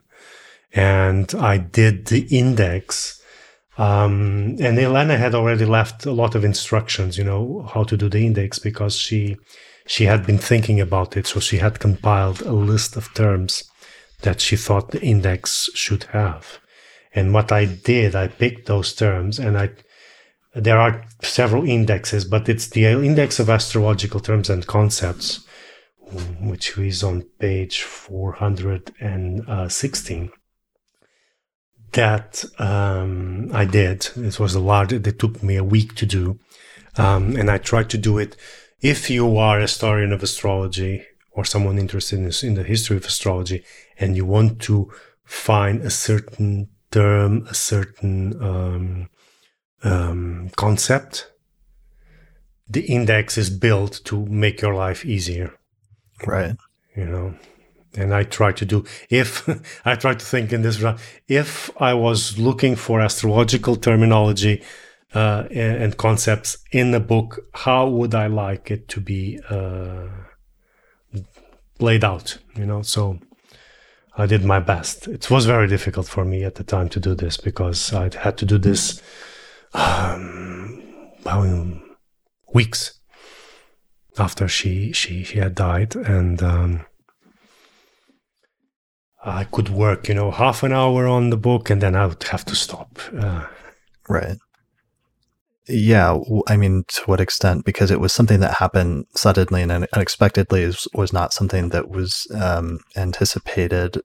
To what extent was that something that helped you to get through it, or to what extent was that useful in terms of the grieving process, being able to bring her work to completion for her? Well, it helps, it honors her memory. This is her legacy. And I want it to be as perfect as I could make it and contribute to that. So I didn't want to wait. So I wanted to work on this immediately, so that the book was published on time. No delays at all, because this was very important to her. So I make sure that this was done quickly and in time. Yeah, and you were able to mention it in the introduction to update some of that quickly, which is good. And so publishing the book was one of the last major things that she did. But I noticed that after she completed her PhD thesis, the two of you also launched the Astra project, right? There was other long-term plans that both of you set in motion pretty quickly over the past couple of years. And I should actually mention, before I get into that, in the past few months also successfully defended your own PhD thesis. Yeah. I submitted it on the week before she died, and I defended it on the 28th of June. Okay. So that was just a few weeks after her book came out. And well, I received the copies, the first copies of her book, in the exact day that I defended my thesis. I had just defended my thesis in the morning, and the books came afterwards, Yeah, that's amazing. Yeah. Sometimes things happen like that. I don't know if that felt a little reassuring, or how did you feel about that? Well, it's meaningful for me, two major things are accomplished in a single day, Finally, I have the physical, book.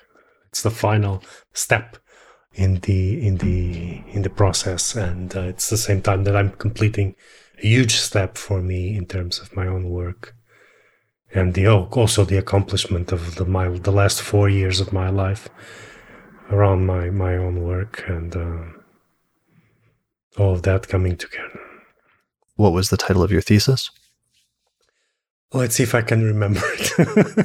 It's Transgressing Boundaries. It's Jesuit astrology, Jesuit astrology in Portugal.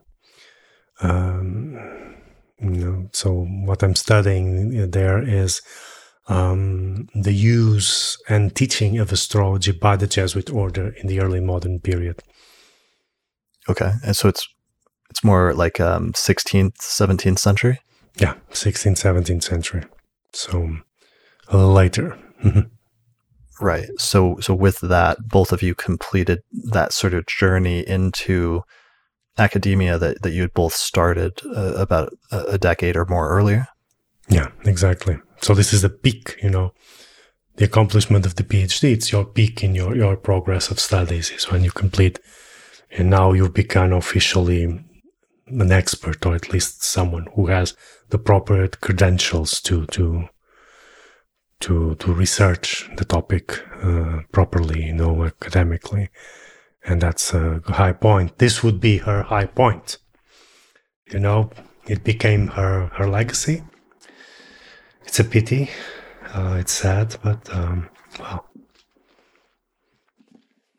Well, it's a major contribution, and it's great that she was able to finish it and make that contribution, because then it's not only that sort of academic side of her work that she was able to bring to completion, in addition to all of the astrological work and the practical work that she had done in teaching, hundreds or thousands of astrologers and influencing, but also setting a standard and showing the way for many astrologers for many generations in the futures of what you can actually accomplish through dedication and skill and, hard work. Yeah, exactly. And also, she would say, by respecting astrology,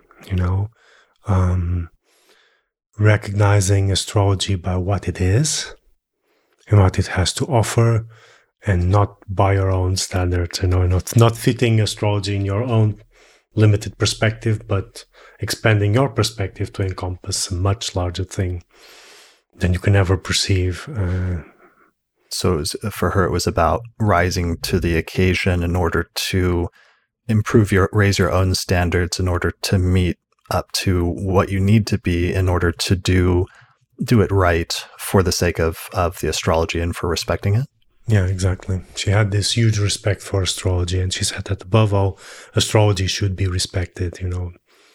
It's to astrology that she owed her, her life passion and one of her main life passions. And she would always respect astrology and try to make it, clean, clear knowledge, both from the practical point of view and the academic study of astrology, the historical study of astrology.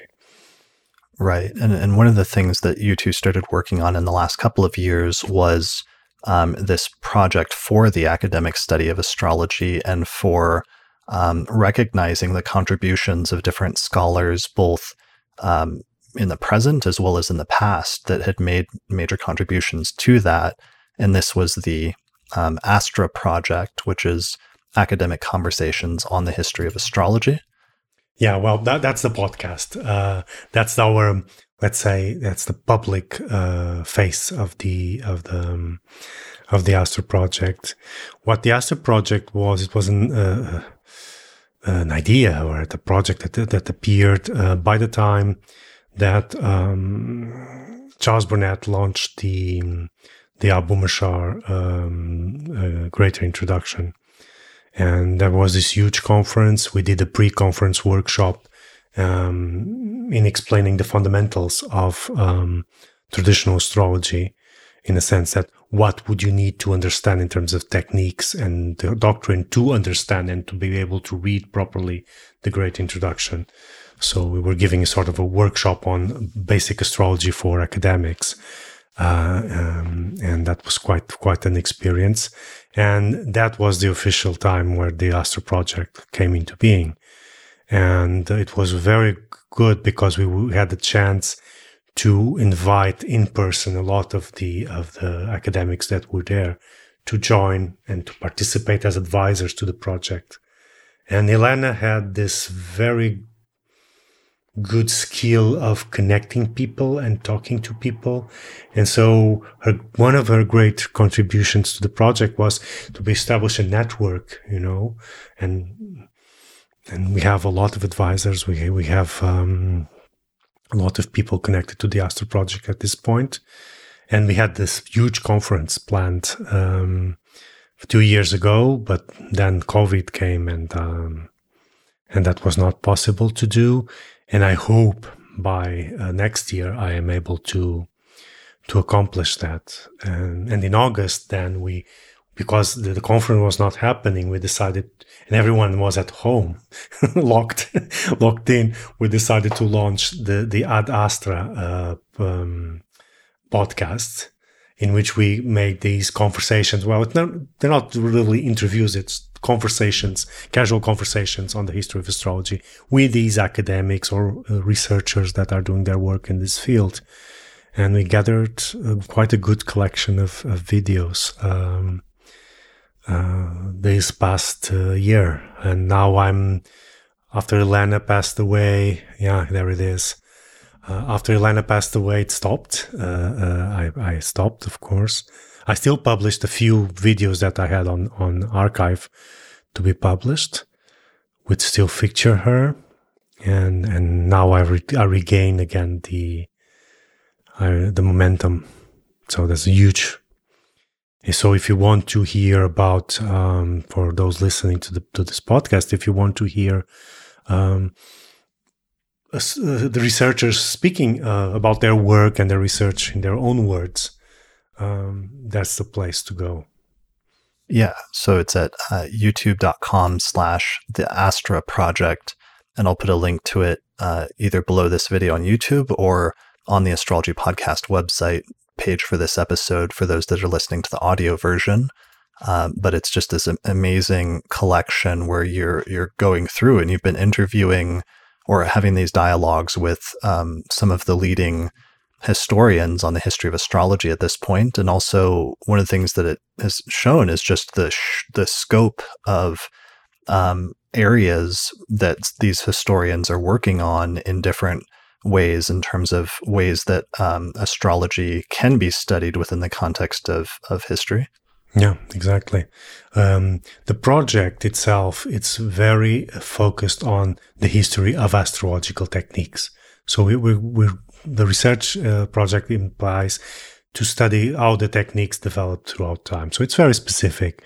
But with the podcast, we opened up a little bit more. So we're also talking with people who are doing research, historical research of astrology, on topics which are not technical. It can be philosophical, it can be social, it can be several times, several periods of time, some outside the scope of the original Astro project, but still, which are interesting to know, the whole universe of research that is out there. And I hope to continue to do this at least once a month. I would like to launch an episode where I talk with one of these researchers and present what they're doing, how they got there. And I'll be also organizing, and this is the first time I'm going to announce this publicly, a workshop on the history of astrology and the dilemmas of the discipline of the history of astrology academically with some of these scholars, which is now. It would be, if everything goes well, in the 6th of November, and this will be an online event. And I should have those details soon. And of course, people can attend. I'm not sure if directly via Zoom, like in a big conference, or in a YouTube broadcast, but it will be available publicly. Nice. That's amazing. That sounds great. And this, I hope, it will be a prelude to a big in-person conference to happen sometime in mid 2022. So let's see if it all goes well. Yeah, I know the last one had an amazing lineup, and that was scheduled for April or May of 2020 originally, right? But it then COVID happened in March and April, and you had to cancel it. But I think you've been able to show with the Astra project and with those conversations, just, how much interest there is and how just the sheer amount of work that is being done on the history of astrology by different scholars around the world. So there's a need for that and a need for those conversations. And, there's probably people listening to this podcast now that didn't know that they could get a degree or get a PhD or a master's thesis focusing on the history of astrology, but that might be interested in that. And so this maybe will give some people some different ideas or some insight into that process. I mean, having completed that yourself over the past decade and doing this work with Helena, what would you recommend to people if they did want to either go to school or if they're currently in school and wanted to focus on that area, or if they wanted to go back to school like the two of you did? I mean, do you have any advice, or is that something that is doable, that is possible? Yes, it is. I always say to people, it's never late to go back to school and do what degree you want. It depends on the scope of your objective. You do have you can do an MA if you don't have one, and I always do recommend if you really like research and you really want to contribute with your research, try to do it in an academic degree, because it will validate your work. It will give substance and consistency to your work. That doesn't mean that you already have, but it does give, because even if you're a good researcher, with the academic process, you learn the troubles and the delights of peer review, in which you have someone evaluating you and said, this argument is not consistent. You need to work on this, or you need to prove this. You need to do, and this is very important, because unfortunately, for those who like astrology nowadays doesn't have peer review at all. Almost anything is accepted, and tolerated, and people don't really put others into, I wouldn't say judgment, but evaluate their work, not judging people, but the work. And this is a facet that needs to be done. Otherwise, anything goes. And with the process of academia, at least you have that process of learning how to research and how to give a good foundation to your argument and to your conclusions. That's very important. So if you have a degree, you can do an MA.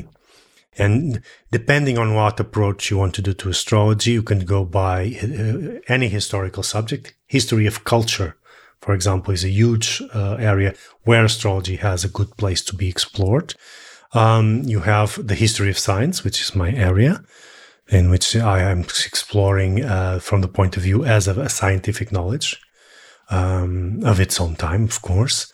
But you can go to social studies. You can go, if you want to work on, for example, the history of astrology in either today's world or from the 18th century or onwards, the history of science will not be the area, because it's no longer science by that period, but history of culture, social history, that can be literature, that can be an area where you can do an MA or a PhD.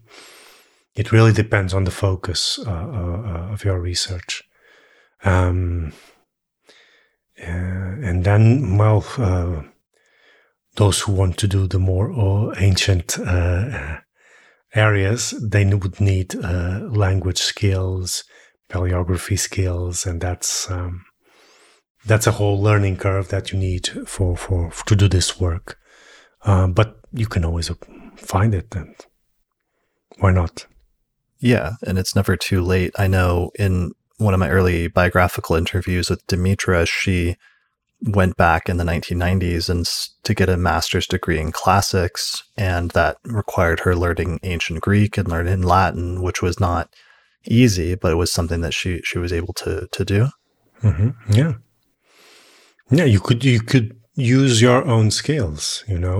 For example, we have tons of Arabic documents on astrology. that need to be researched. For example, this enormous collection that Helena explored, who knows if we don't have an Arabic document with even more charts?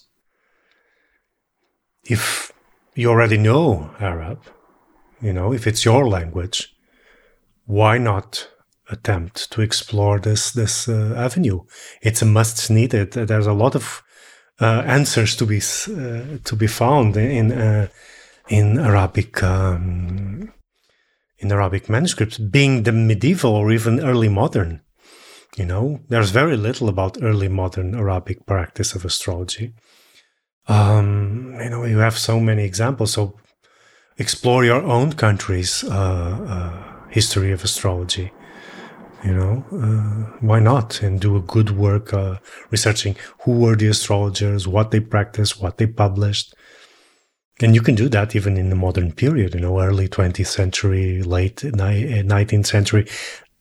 That's a very good era to explore.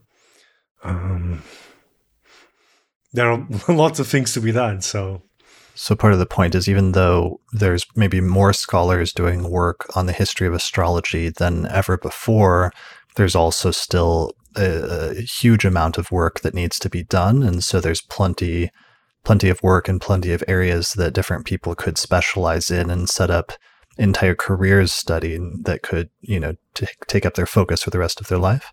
Exactly. And do a good contribution. You just need to make sure that, you're in the right place in terms of academia, and that you're doing a good work. And doing a good work has to do with your own inherent skills, of course, but you can also learn how to do that. You learn how to research. No one was born, knowing these things. You learn how to research. That's why MAs have orientation classes to teach you how to do the proper research, how to handle sources, how to make quotations, how to read other people's work so that you can sustain through their arguments your own argument. There's a whole process that people can engage in and learn. Yeah, why not? If you like to study, sure, go ahead. We need good work. Right. So let's see. So you did the Astro project. I know Helena had other academic papers that were in the works, or that she finished. One of them was just published a few days ago, or just came out a few days ago, right? Yeah, exactly. That's her last paper. There are one more that it will be published at some point. That's done. That's been done for years. But sometimes publications delay. That is a very simple paper, but interesting paper that I did with her and another colleague that should come up at any time, probably next year. But this last one was her last paper. It was the result of her stay in the Erlangen University in Germany for a postdoctoral position in the IKGF, which studies prognostication in Western and Eastern medieval environments. So they study a lot of divinatory arts, divinatory practices. So her proposal for them was to study how the ideas of longevity and calculating of the length of life would change throughout time. And there was a reflection between the philosophical approach and the practice. There was some kind of correlation. And she was exploring that. So it was a paper that it was still being explored. And she had submitted by the time she died for peer review, but the results came several weeks after she had passed away. And I have to thank Dorian Greenbaum, who helped me a lot in the revising of the paper, because she's more familiar with Greek and Hellenistic sources than I am, and she was able to make sure that all the citations were properly done and everything was as the best as it could be. There were certain improvements that could have been made to that paper, but Helena would have to have done that. If we had added a few things, it wouldn't be her paper. It would be ours. So we decided very early on, just to make the necessary corrections and leave the paper as is. Yeah, that was probably a good approach to take. So it's published in the International Journal of Divination and Prognostication, which is another Brill publication. But the title of the paper is Who Wants to Live Forever? Astrological Methods for Calculating Lifespan in Western Culture and Perspectives on Determinism in Astrology. Yeah. So, yeah, that's another really weird but sort of meaningful thing in terms of that being her final paper. And I was reading it yesterday and today, and it's literally a comprehensive part of it is a comprehensive overview of the traditional technique for determining the length of life that astrologers used for like 2,000 years. Exactly. Yeah. So, and she compared that with how that changed and how views of it changed in different eras based on changing philosophical trends and how sometimes astrologers' philosophies influenced how they used techniques. Yeah, exactly. And because she saw it in Bella's work, and she has an example of Bella's there. There are several others in which she's calculating longevity, and there are ones which are very touching in which he's calculating the longevity of his own children. And he's coming to the conclusion that there isn't a good sign that the child will survive. And this is at the time when infant mortality is very high. He's making all these attempts to assure that the child will live and that the chart has signs that the child will live. But you see clearly that he's reaching the limits of interpretation that the rules allow. And then very sadly, you see he's noting that the child died, a few weeks afterwards or something like that. And that's hands-on, testimony of an astrologer that is practicing on its own children and living,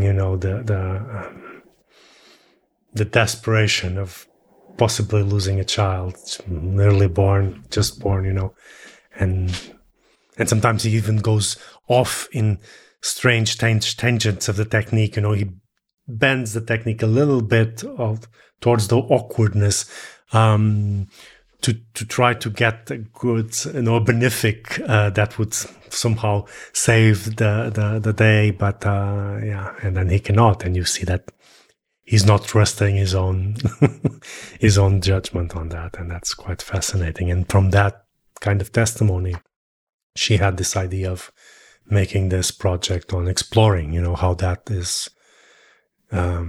handled, because he has all other examples where he's making natal delineations on people, and he says, well, we have this longevity, but then we do not have aspects until much later on. There's no direction that is dangerous after the time of the helag. And then he says, but with also a good diet, a good life, a pious life can be extended. And this idea, in which you have a Christian approach to longevity, in which piety can extend your life and can change somehow fate or what is determined by the chart. She had this idea of making this research and seeing how having this overview of how this changes throughout time and with different cultures and different philosophical approaches. So it's in its way, it's a derivation of her PhD. Right. What were Helena's own thoughts or views on things like fate and determinism, or the extent to which astrology indicates that things that she saw it or used it to find meaning in life? It's difficult to reproduce exactly her thoughts, but she had this idea that, in which I agree, there's no absolute determinism nor absolute freedom. There's an equation of balance between the two things. So within certain parameters, which you cannot change, you can move around those and make choices freely through them. But there are things which apparently are determined. You are raised.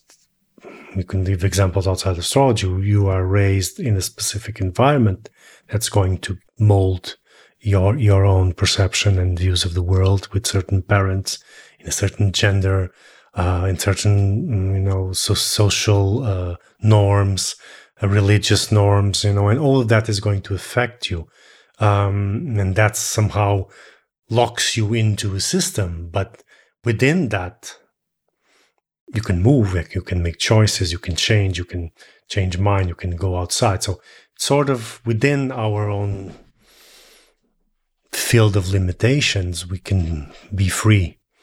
And that is more or less her approach. There is an equation here of balance between how free you can be and how determined things are. And that's what I think this more or less approaches her personal view on the matter. Did her views change during the course of her career as an astrologer, or were they largely consistent? I think they were largely consistent, yeah. So I guess as we're getting towards the end of this, one of the questions, I guess, was to what extent your focus was obviously still going to continue to be, and her focus was still going to continue to be on the academic study of the history of astrology. But to what extent were you also still teaching astrology or going to teach in terms of the astrological community or in terms of the practice? I know that when I had you on last 2 years ago, it was to talk about your follow-up book for a course that the two of you were teaching on astrology. And I know she had some classes that she was teaching online on specific topics on the practice of astrology, right? Yeah. She, well, throughout our academic careers, and paths, we never stopped teaching astrology and practicing it. We have been studying and teaching, and practicing all this time. We never stopped. We focused a lot of Portugal. We didn't go outside Portugal too much, but we have been consistently teaching astrology for all these years. And in the last 3 years, we started to expand. So when more or less by the time we spoke, we started to expand that also to to outside of Portugal, so to teach in English, which is something that we hadn't done for quite a while. So now I have several courses running, and there are still courses by Helena. And thankfully, because of this online work with recordings, I have a lot of recordings of Helena's lessons, which are here as her legacy, and people can later on. I'm going to reorganize that and offer those as courses. If you still want to have an idea, have the experience of her teaching, you still can. She taught an advanced course, an introduction to the approach of the chart in a more advanced manner. She taught a whole course on chart comparison in relationship astrology, and a part of our course on our introductory course on astrology. So those lessons will be here for some time, and I'll keep them alive in the next year so people can experience Helena even after she was gone, because she had her very special way of teaching astrology, and she was very passionate when she taught, and I think people should experience that and have the chance to see her. Yeah, it's one of the things that's different in terms of comparing S. Bell's legacy of just having these two books survive versus having much more output of both Helena's academic and intellectual work as well as the practical work on astrology and the classes and the workshops that the two of you authored together. Yeah, exactly. What's the website for your school? It's academyofastrology.eu. Okay. That's the English site. Then there's also the Portuguese site, which is academiadeastrologia.com. Yeah, and here's the website just for those looking for it, academyofastrology.eu. Yeah.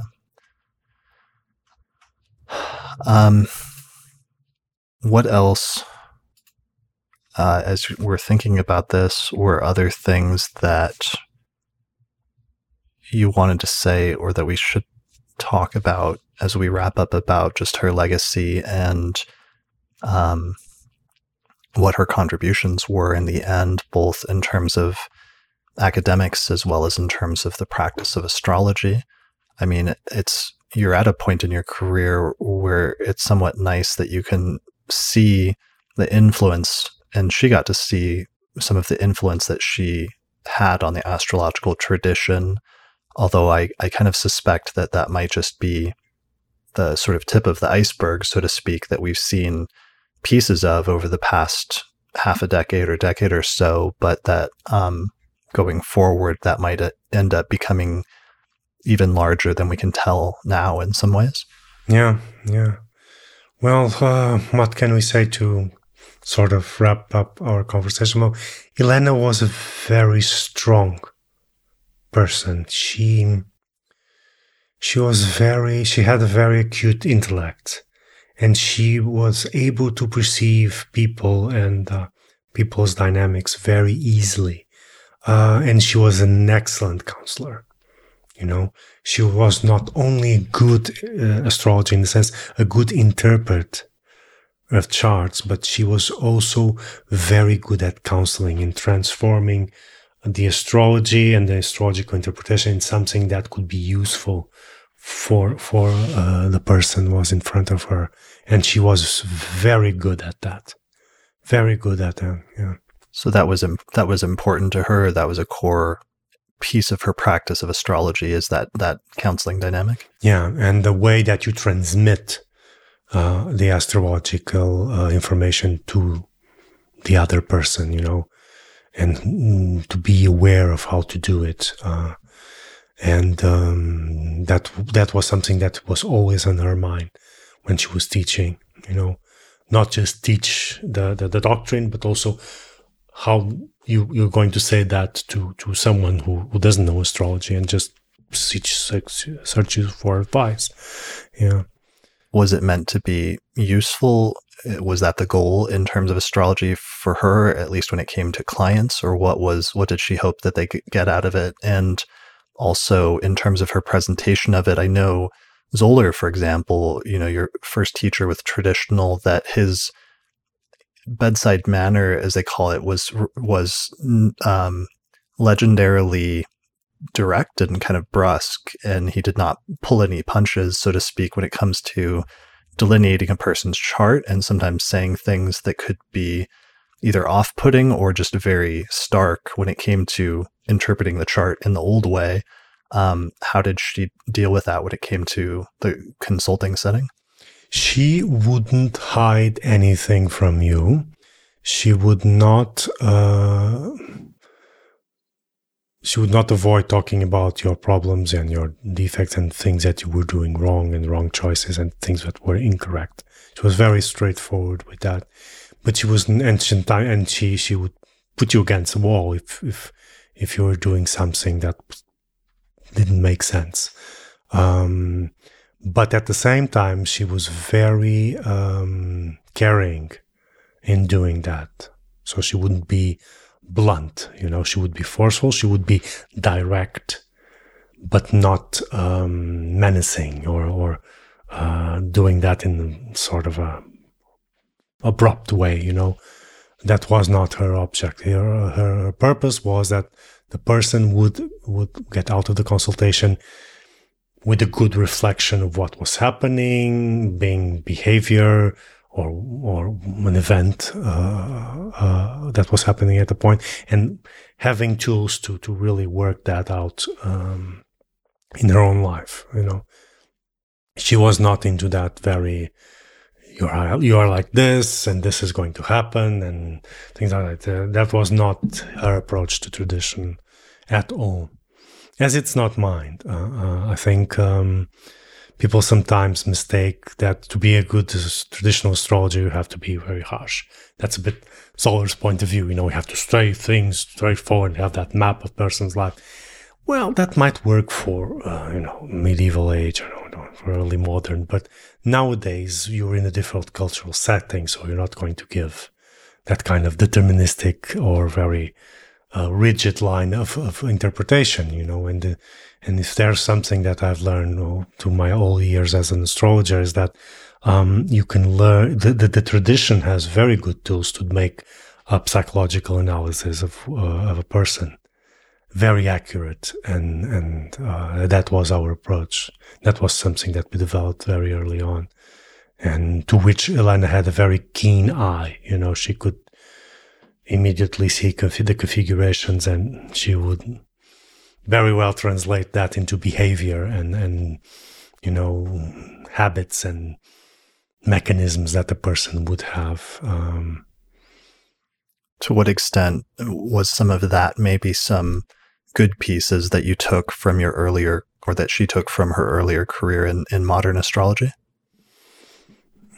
Perhaps she didn't base her in modern astrology. She was always very concerned with counseling.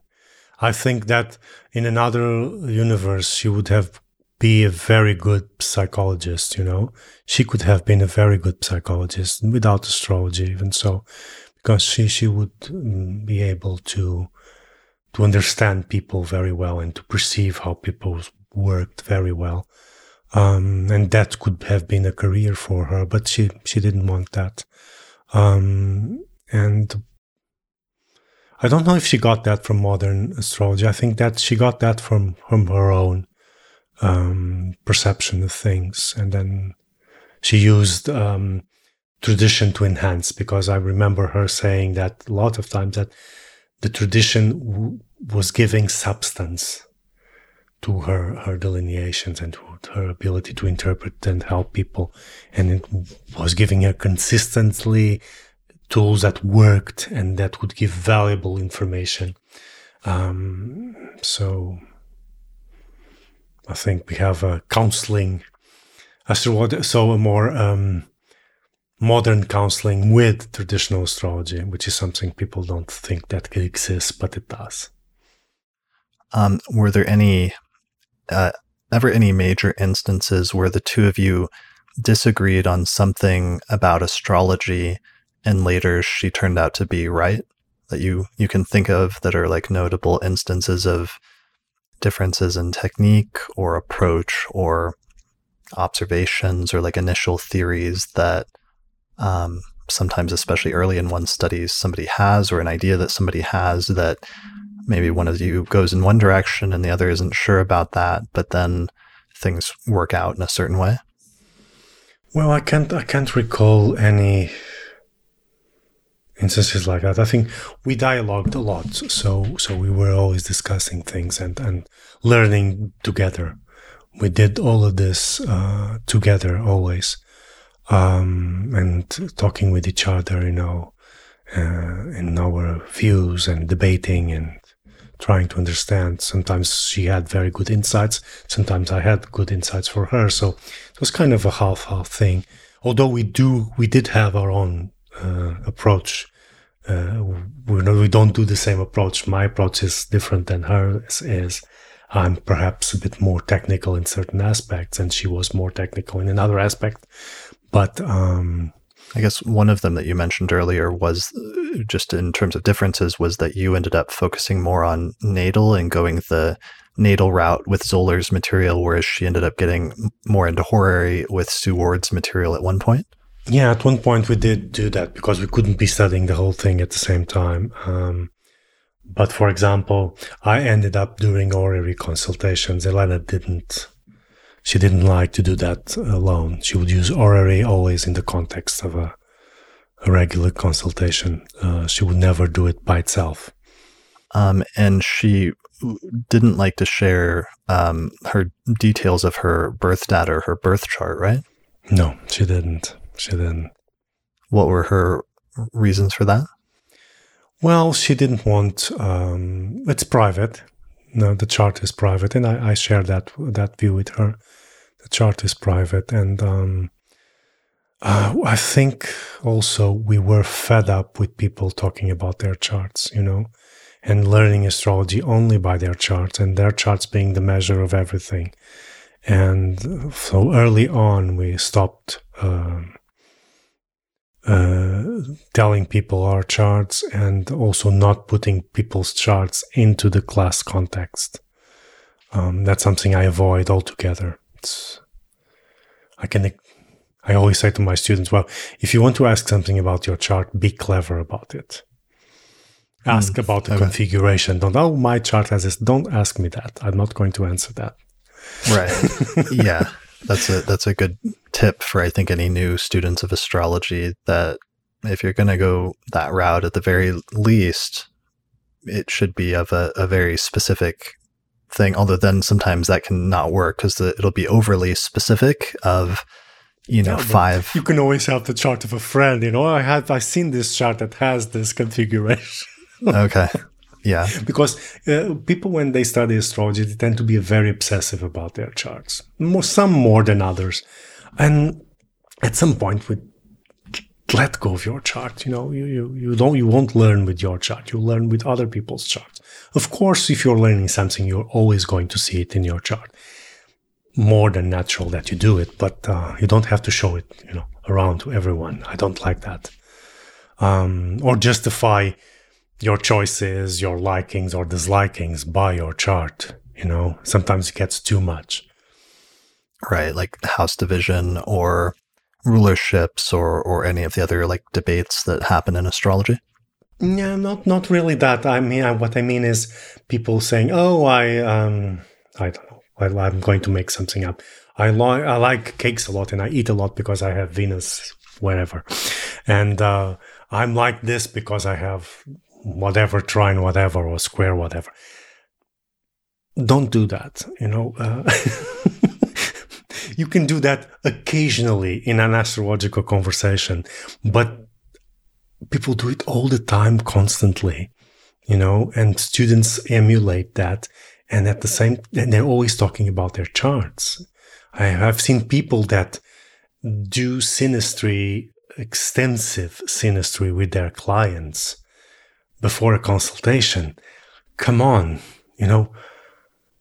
get over it. Forget your chart. It's the other person's chart that you need to be dealing with, not your own. And it's not about you, and it can be excessive. And that's one of the points. And also, for example, when you're teaching, if the students know your chart, they tend to judge that you're saying certain things about certain planetary positions of certain planets because you have them in your own chart. So it's better to be as neutral as one can be about these things. Yeah. Sure. That makes sense. All right. And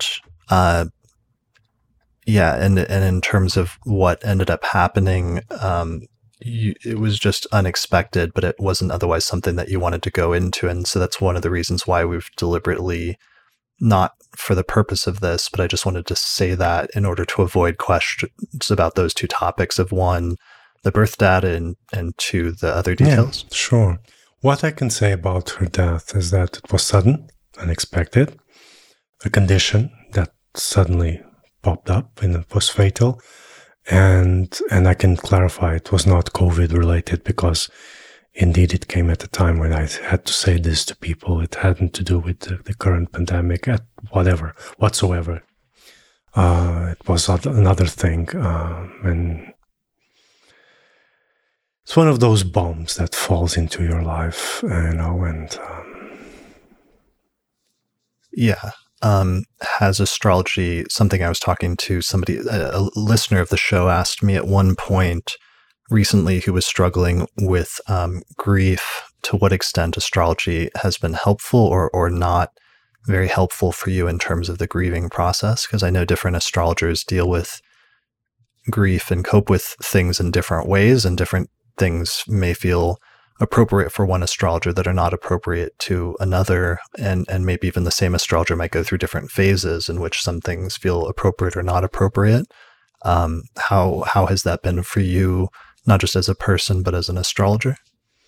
Well, I won't go into personal details, and grief is something that it's very personal. It's very intimate. It changes with time. And if you're an astrologer and you have lived something like this, whatever explanation you might try to search, in charts or movements or whatever, in the end, you just have to go to the grieving process and live it, no matter what can explain it or not explaining it. So, my advice in terms of as an astrologer is that don't get too obsessed in grief. Sure. And let things go their own way and exist as they have to. Right. And that will be different for each person. Right. My last question is, what is your favorite memory of Helena from her life or from the experiences the two of you had together? What is the most notable things that stands out as like a good memory as you think back from the past 20 years? That's a difficult one.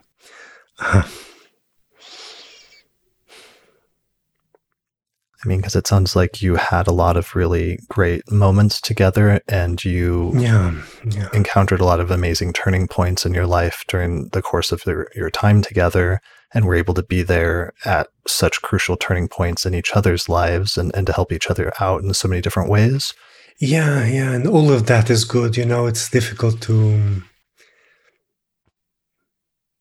The being together was good.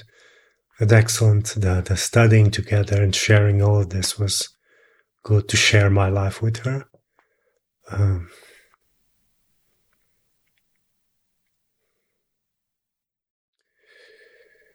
But perhaps I would say her smile, when facing all of this, and when living all of this. Yeah, she had a great smile, and she had a great way of, like you said earlier, it seemed like she really cared with people. And when she had direct conversations with people, she was very present, and you could tell she was very present in every conversation that she had. And it's something that comes through in all of the conversations that the two of you recorded on the podcast, the Astro podcast together. Yeah. And perhaps it's that joy she had that... was there, it's her. Right. Yeah. Well, thanks for doing this with me tonight and sitting down to talk about her life and work, and in order to remember her and to give other people some idea of what she accomplished with her life and everything that she did, and how hard she worked on this, and how much she lived up to the high bar, and set a high bar for every other astrologer and every other researcher who wants to either is or wants to get into this field.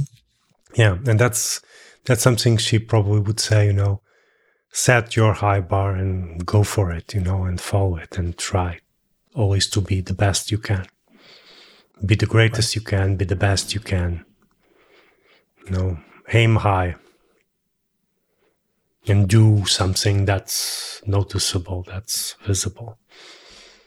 Right. But do it good, do it properly, do it respecting astrology, respecting that which is guiding you, and that respect your passion.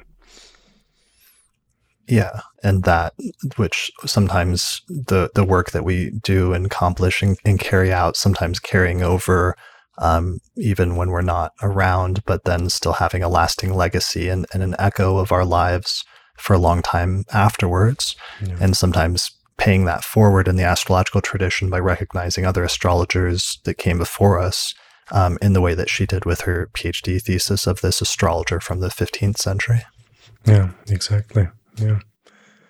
I think perhaps if we had to name two, and this might be a bit, I don't want to leave anything out, but it will be this book of her PhD and Beyond the Heavenly Spheres would be, her two greatest achievements, one in astrology and one in the academic study of the history of astrology. I think those two are the high points, focal points of her work. Right. Yeah, definitely.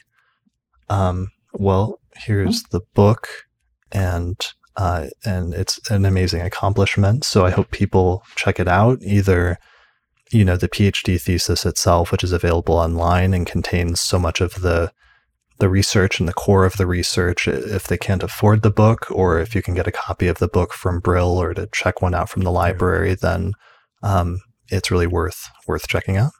Yeah, it is.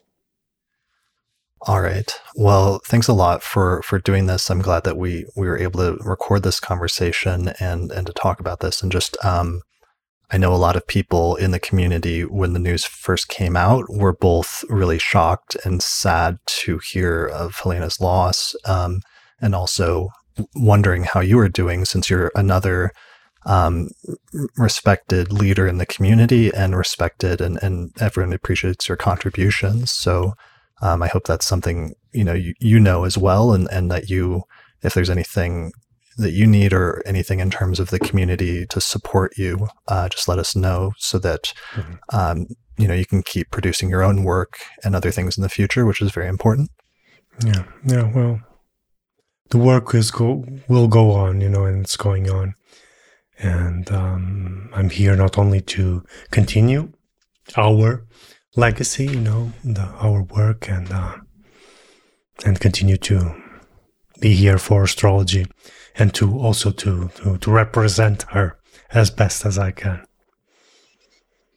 Good. And thank you for the opportunity to present also her work to the astrological community. I have done that within the academic community in the past months. Her book is going to be presented here on next month. Official, launch. Of course, it has been there, but there will be an official launch, which probably I'll tape. I'm not sure if I can transmit it for those who are interested in attending. But this was a good opportunity to also address her astrological facet, that she also had beyond her academic work. And she always respect that, and she always stand by it. Yeah, it makes me think of how Mercury was the traditional ruler of astrology, and how it was always playing that role of bridging and bringing together those two opposite areas of everything in life. And she seems like almost the embodiment of that in some ways, in bridging those two worlds of astrologers in the academic community. Yeah, indeed. And she had that ability to bridge people, groups. Yeah. All right. Well, thanks a lot for joining me, for having this discussion tonight. Yeah, I'm glad to be here, and thank you for this time as well. Yeah.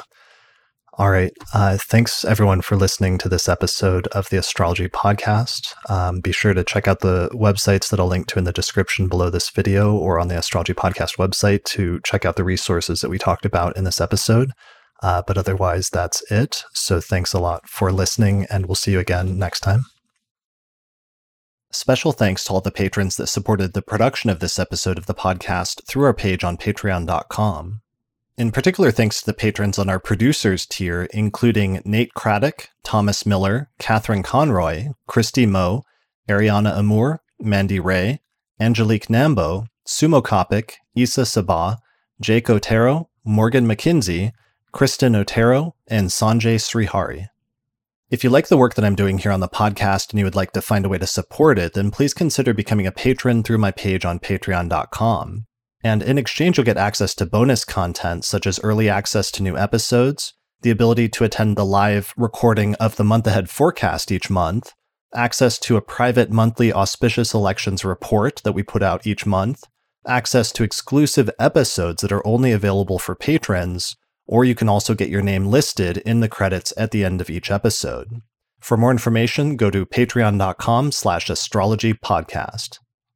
The main software we use here on the podcast to look at astrological charts is called SolarFire for Windows, which is available at alabe.com, and you can use the promo code AP15 to get a 15% discount. For Mac users, we use a similar set of software by the same programming team called AstroGold for Mac OS, which is available from astrogold.io, and you can use the promo code AstroPodcast15 to get a 15% discount on that as well. If you would like to learn more about the approach to astrology that I outline on the podcast, then you should check out my book titled Hellenistic Astrology, The Study of Fate and Fortune, where I traced the origins of Western astrology and reconstructed the original system that was developed about 2,000 years ago. And in this book, I outline basic concepts, but also take you into intermediate and advanced techniques for reading a birth chart, including some timing techniques. So you can find out more about the book at HellenisticAstrology.com/book.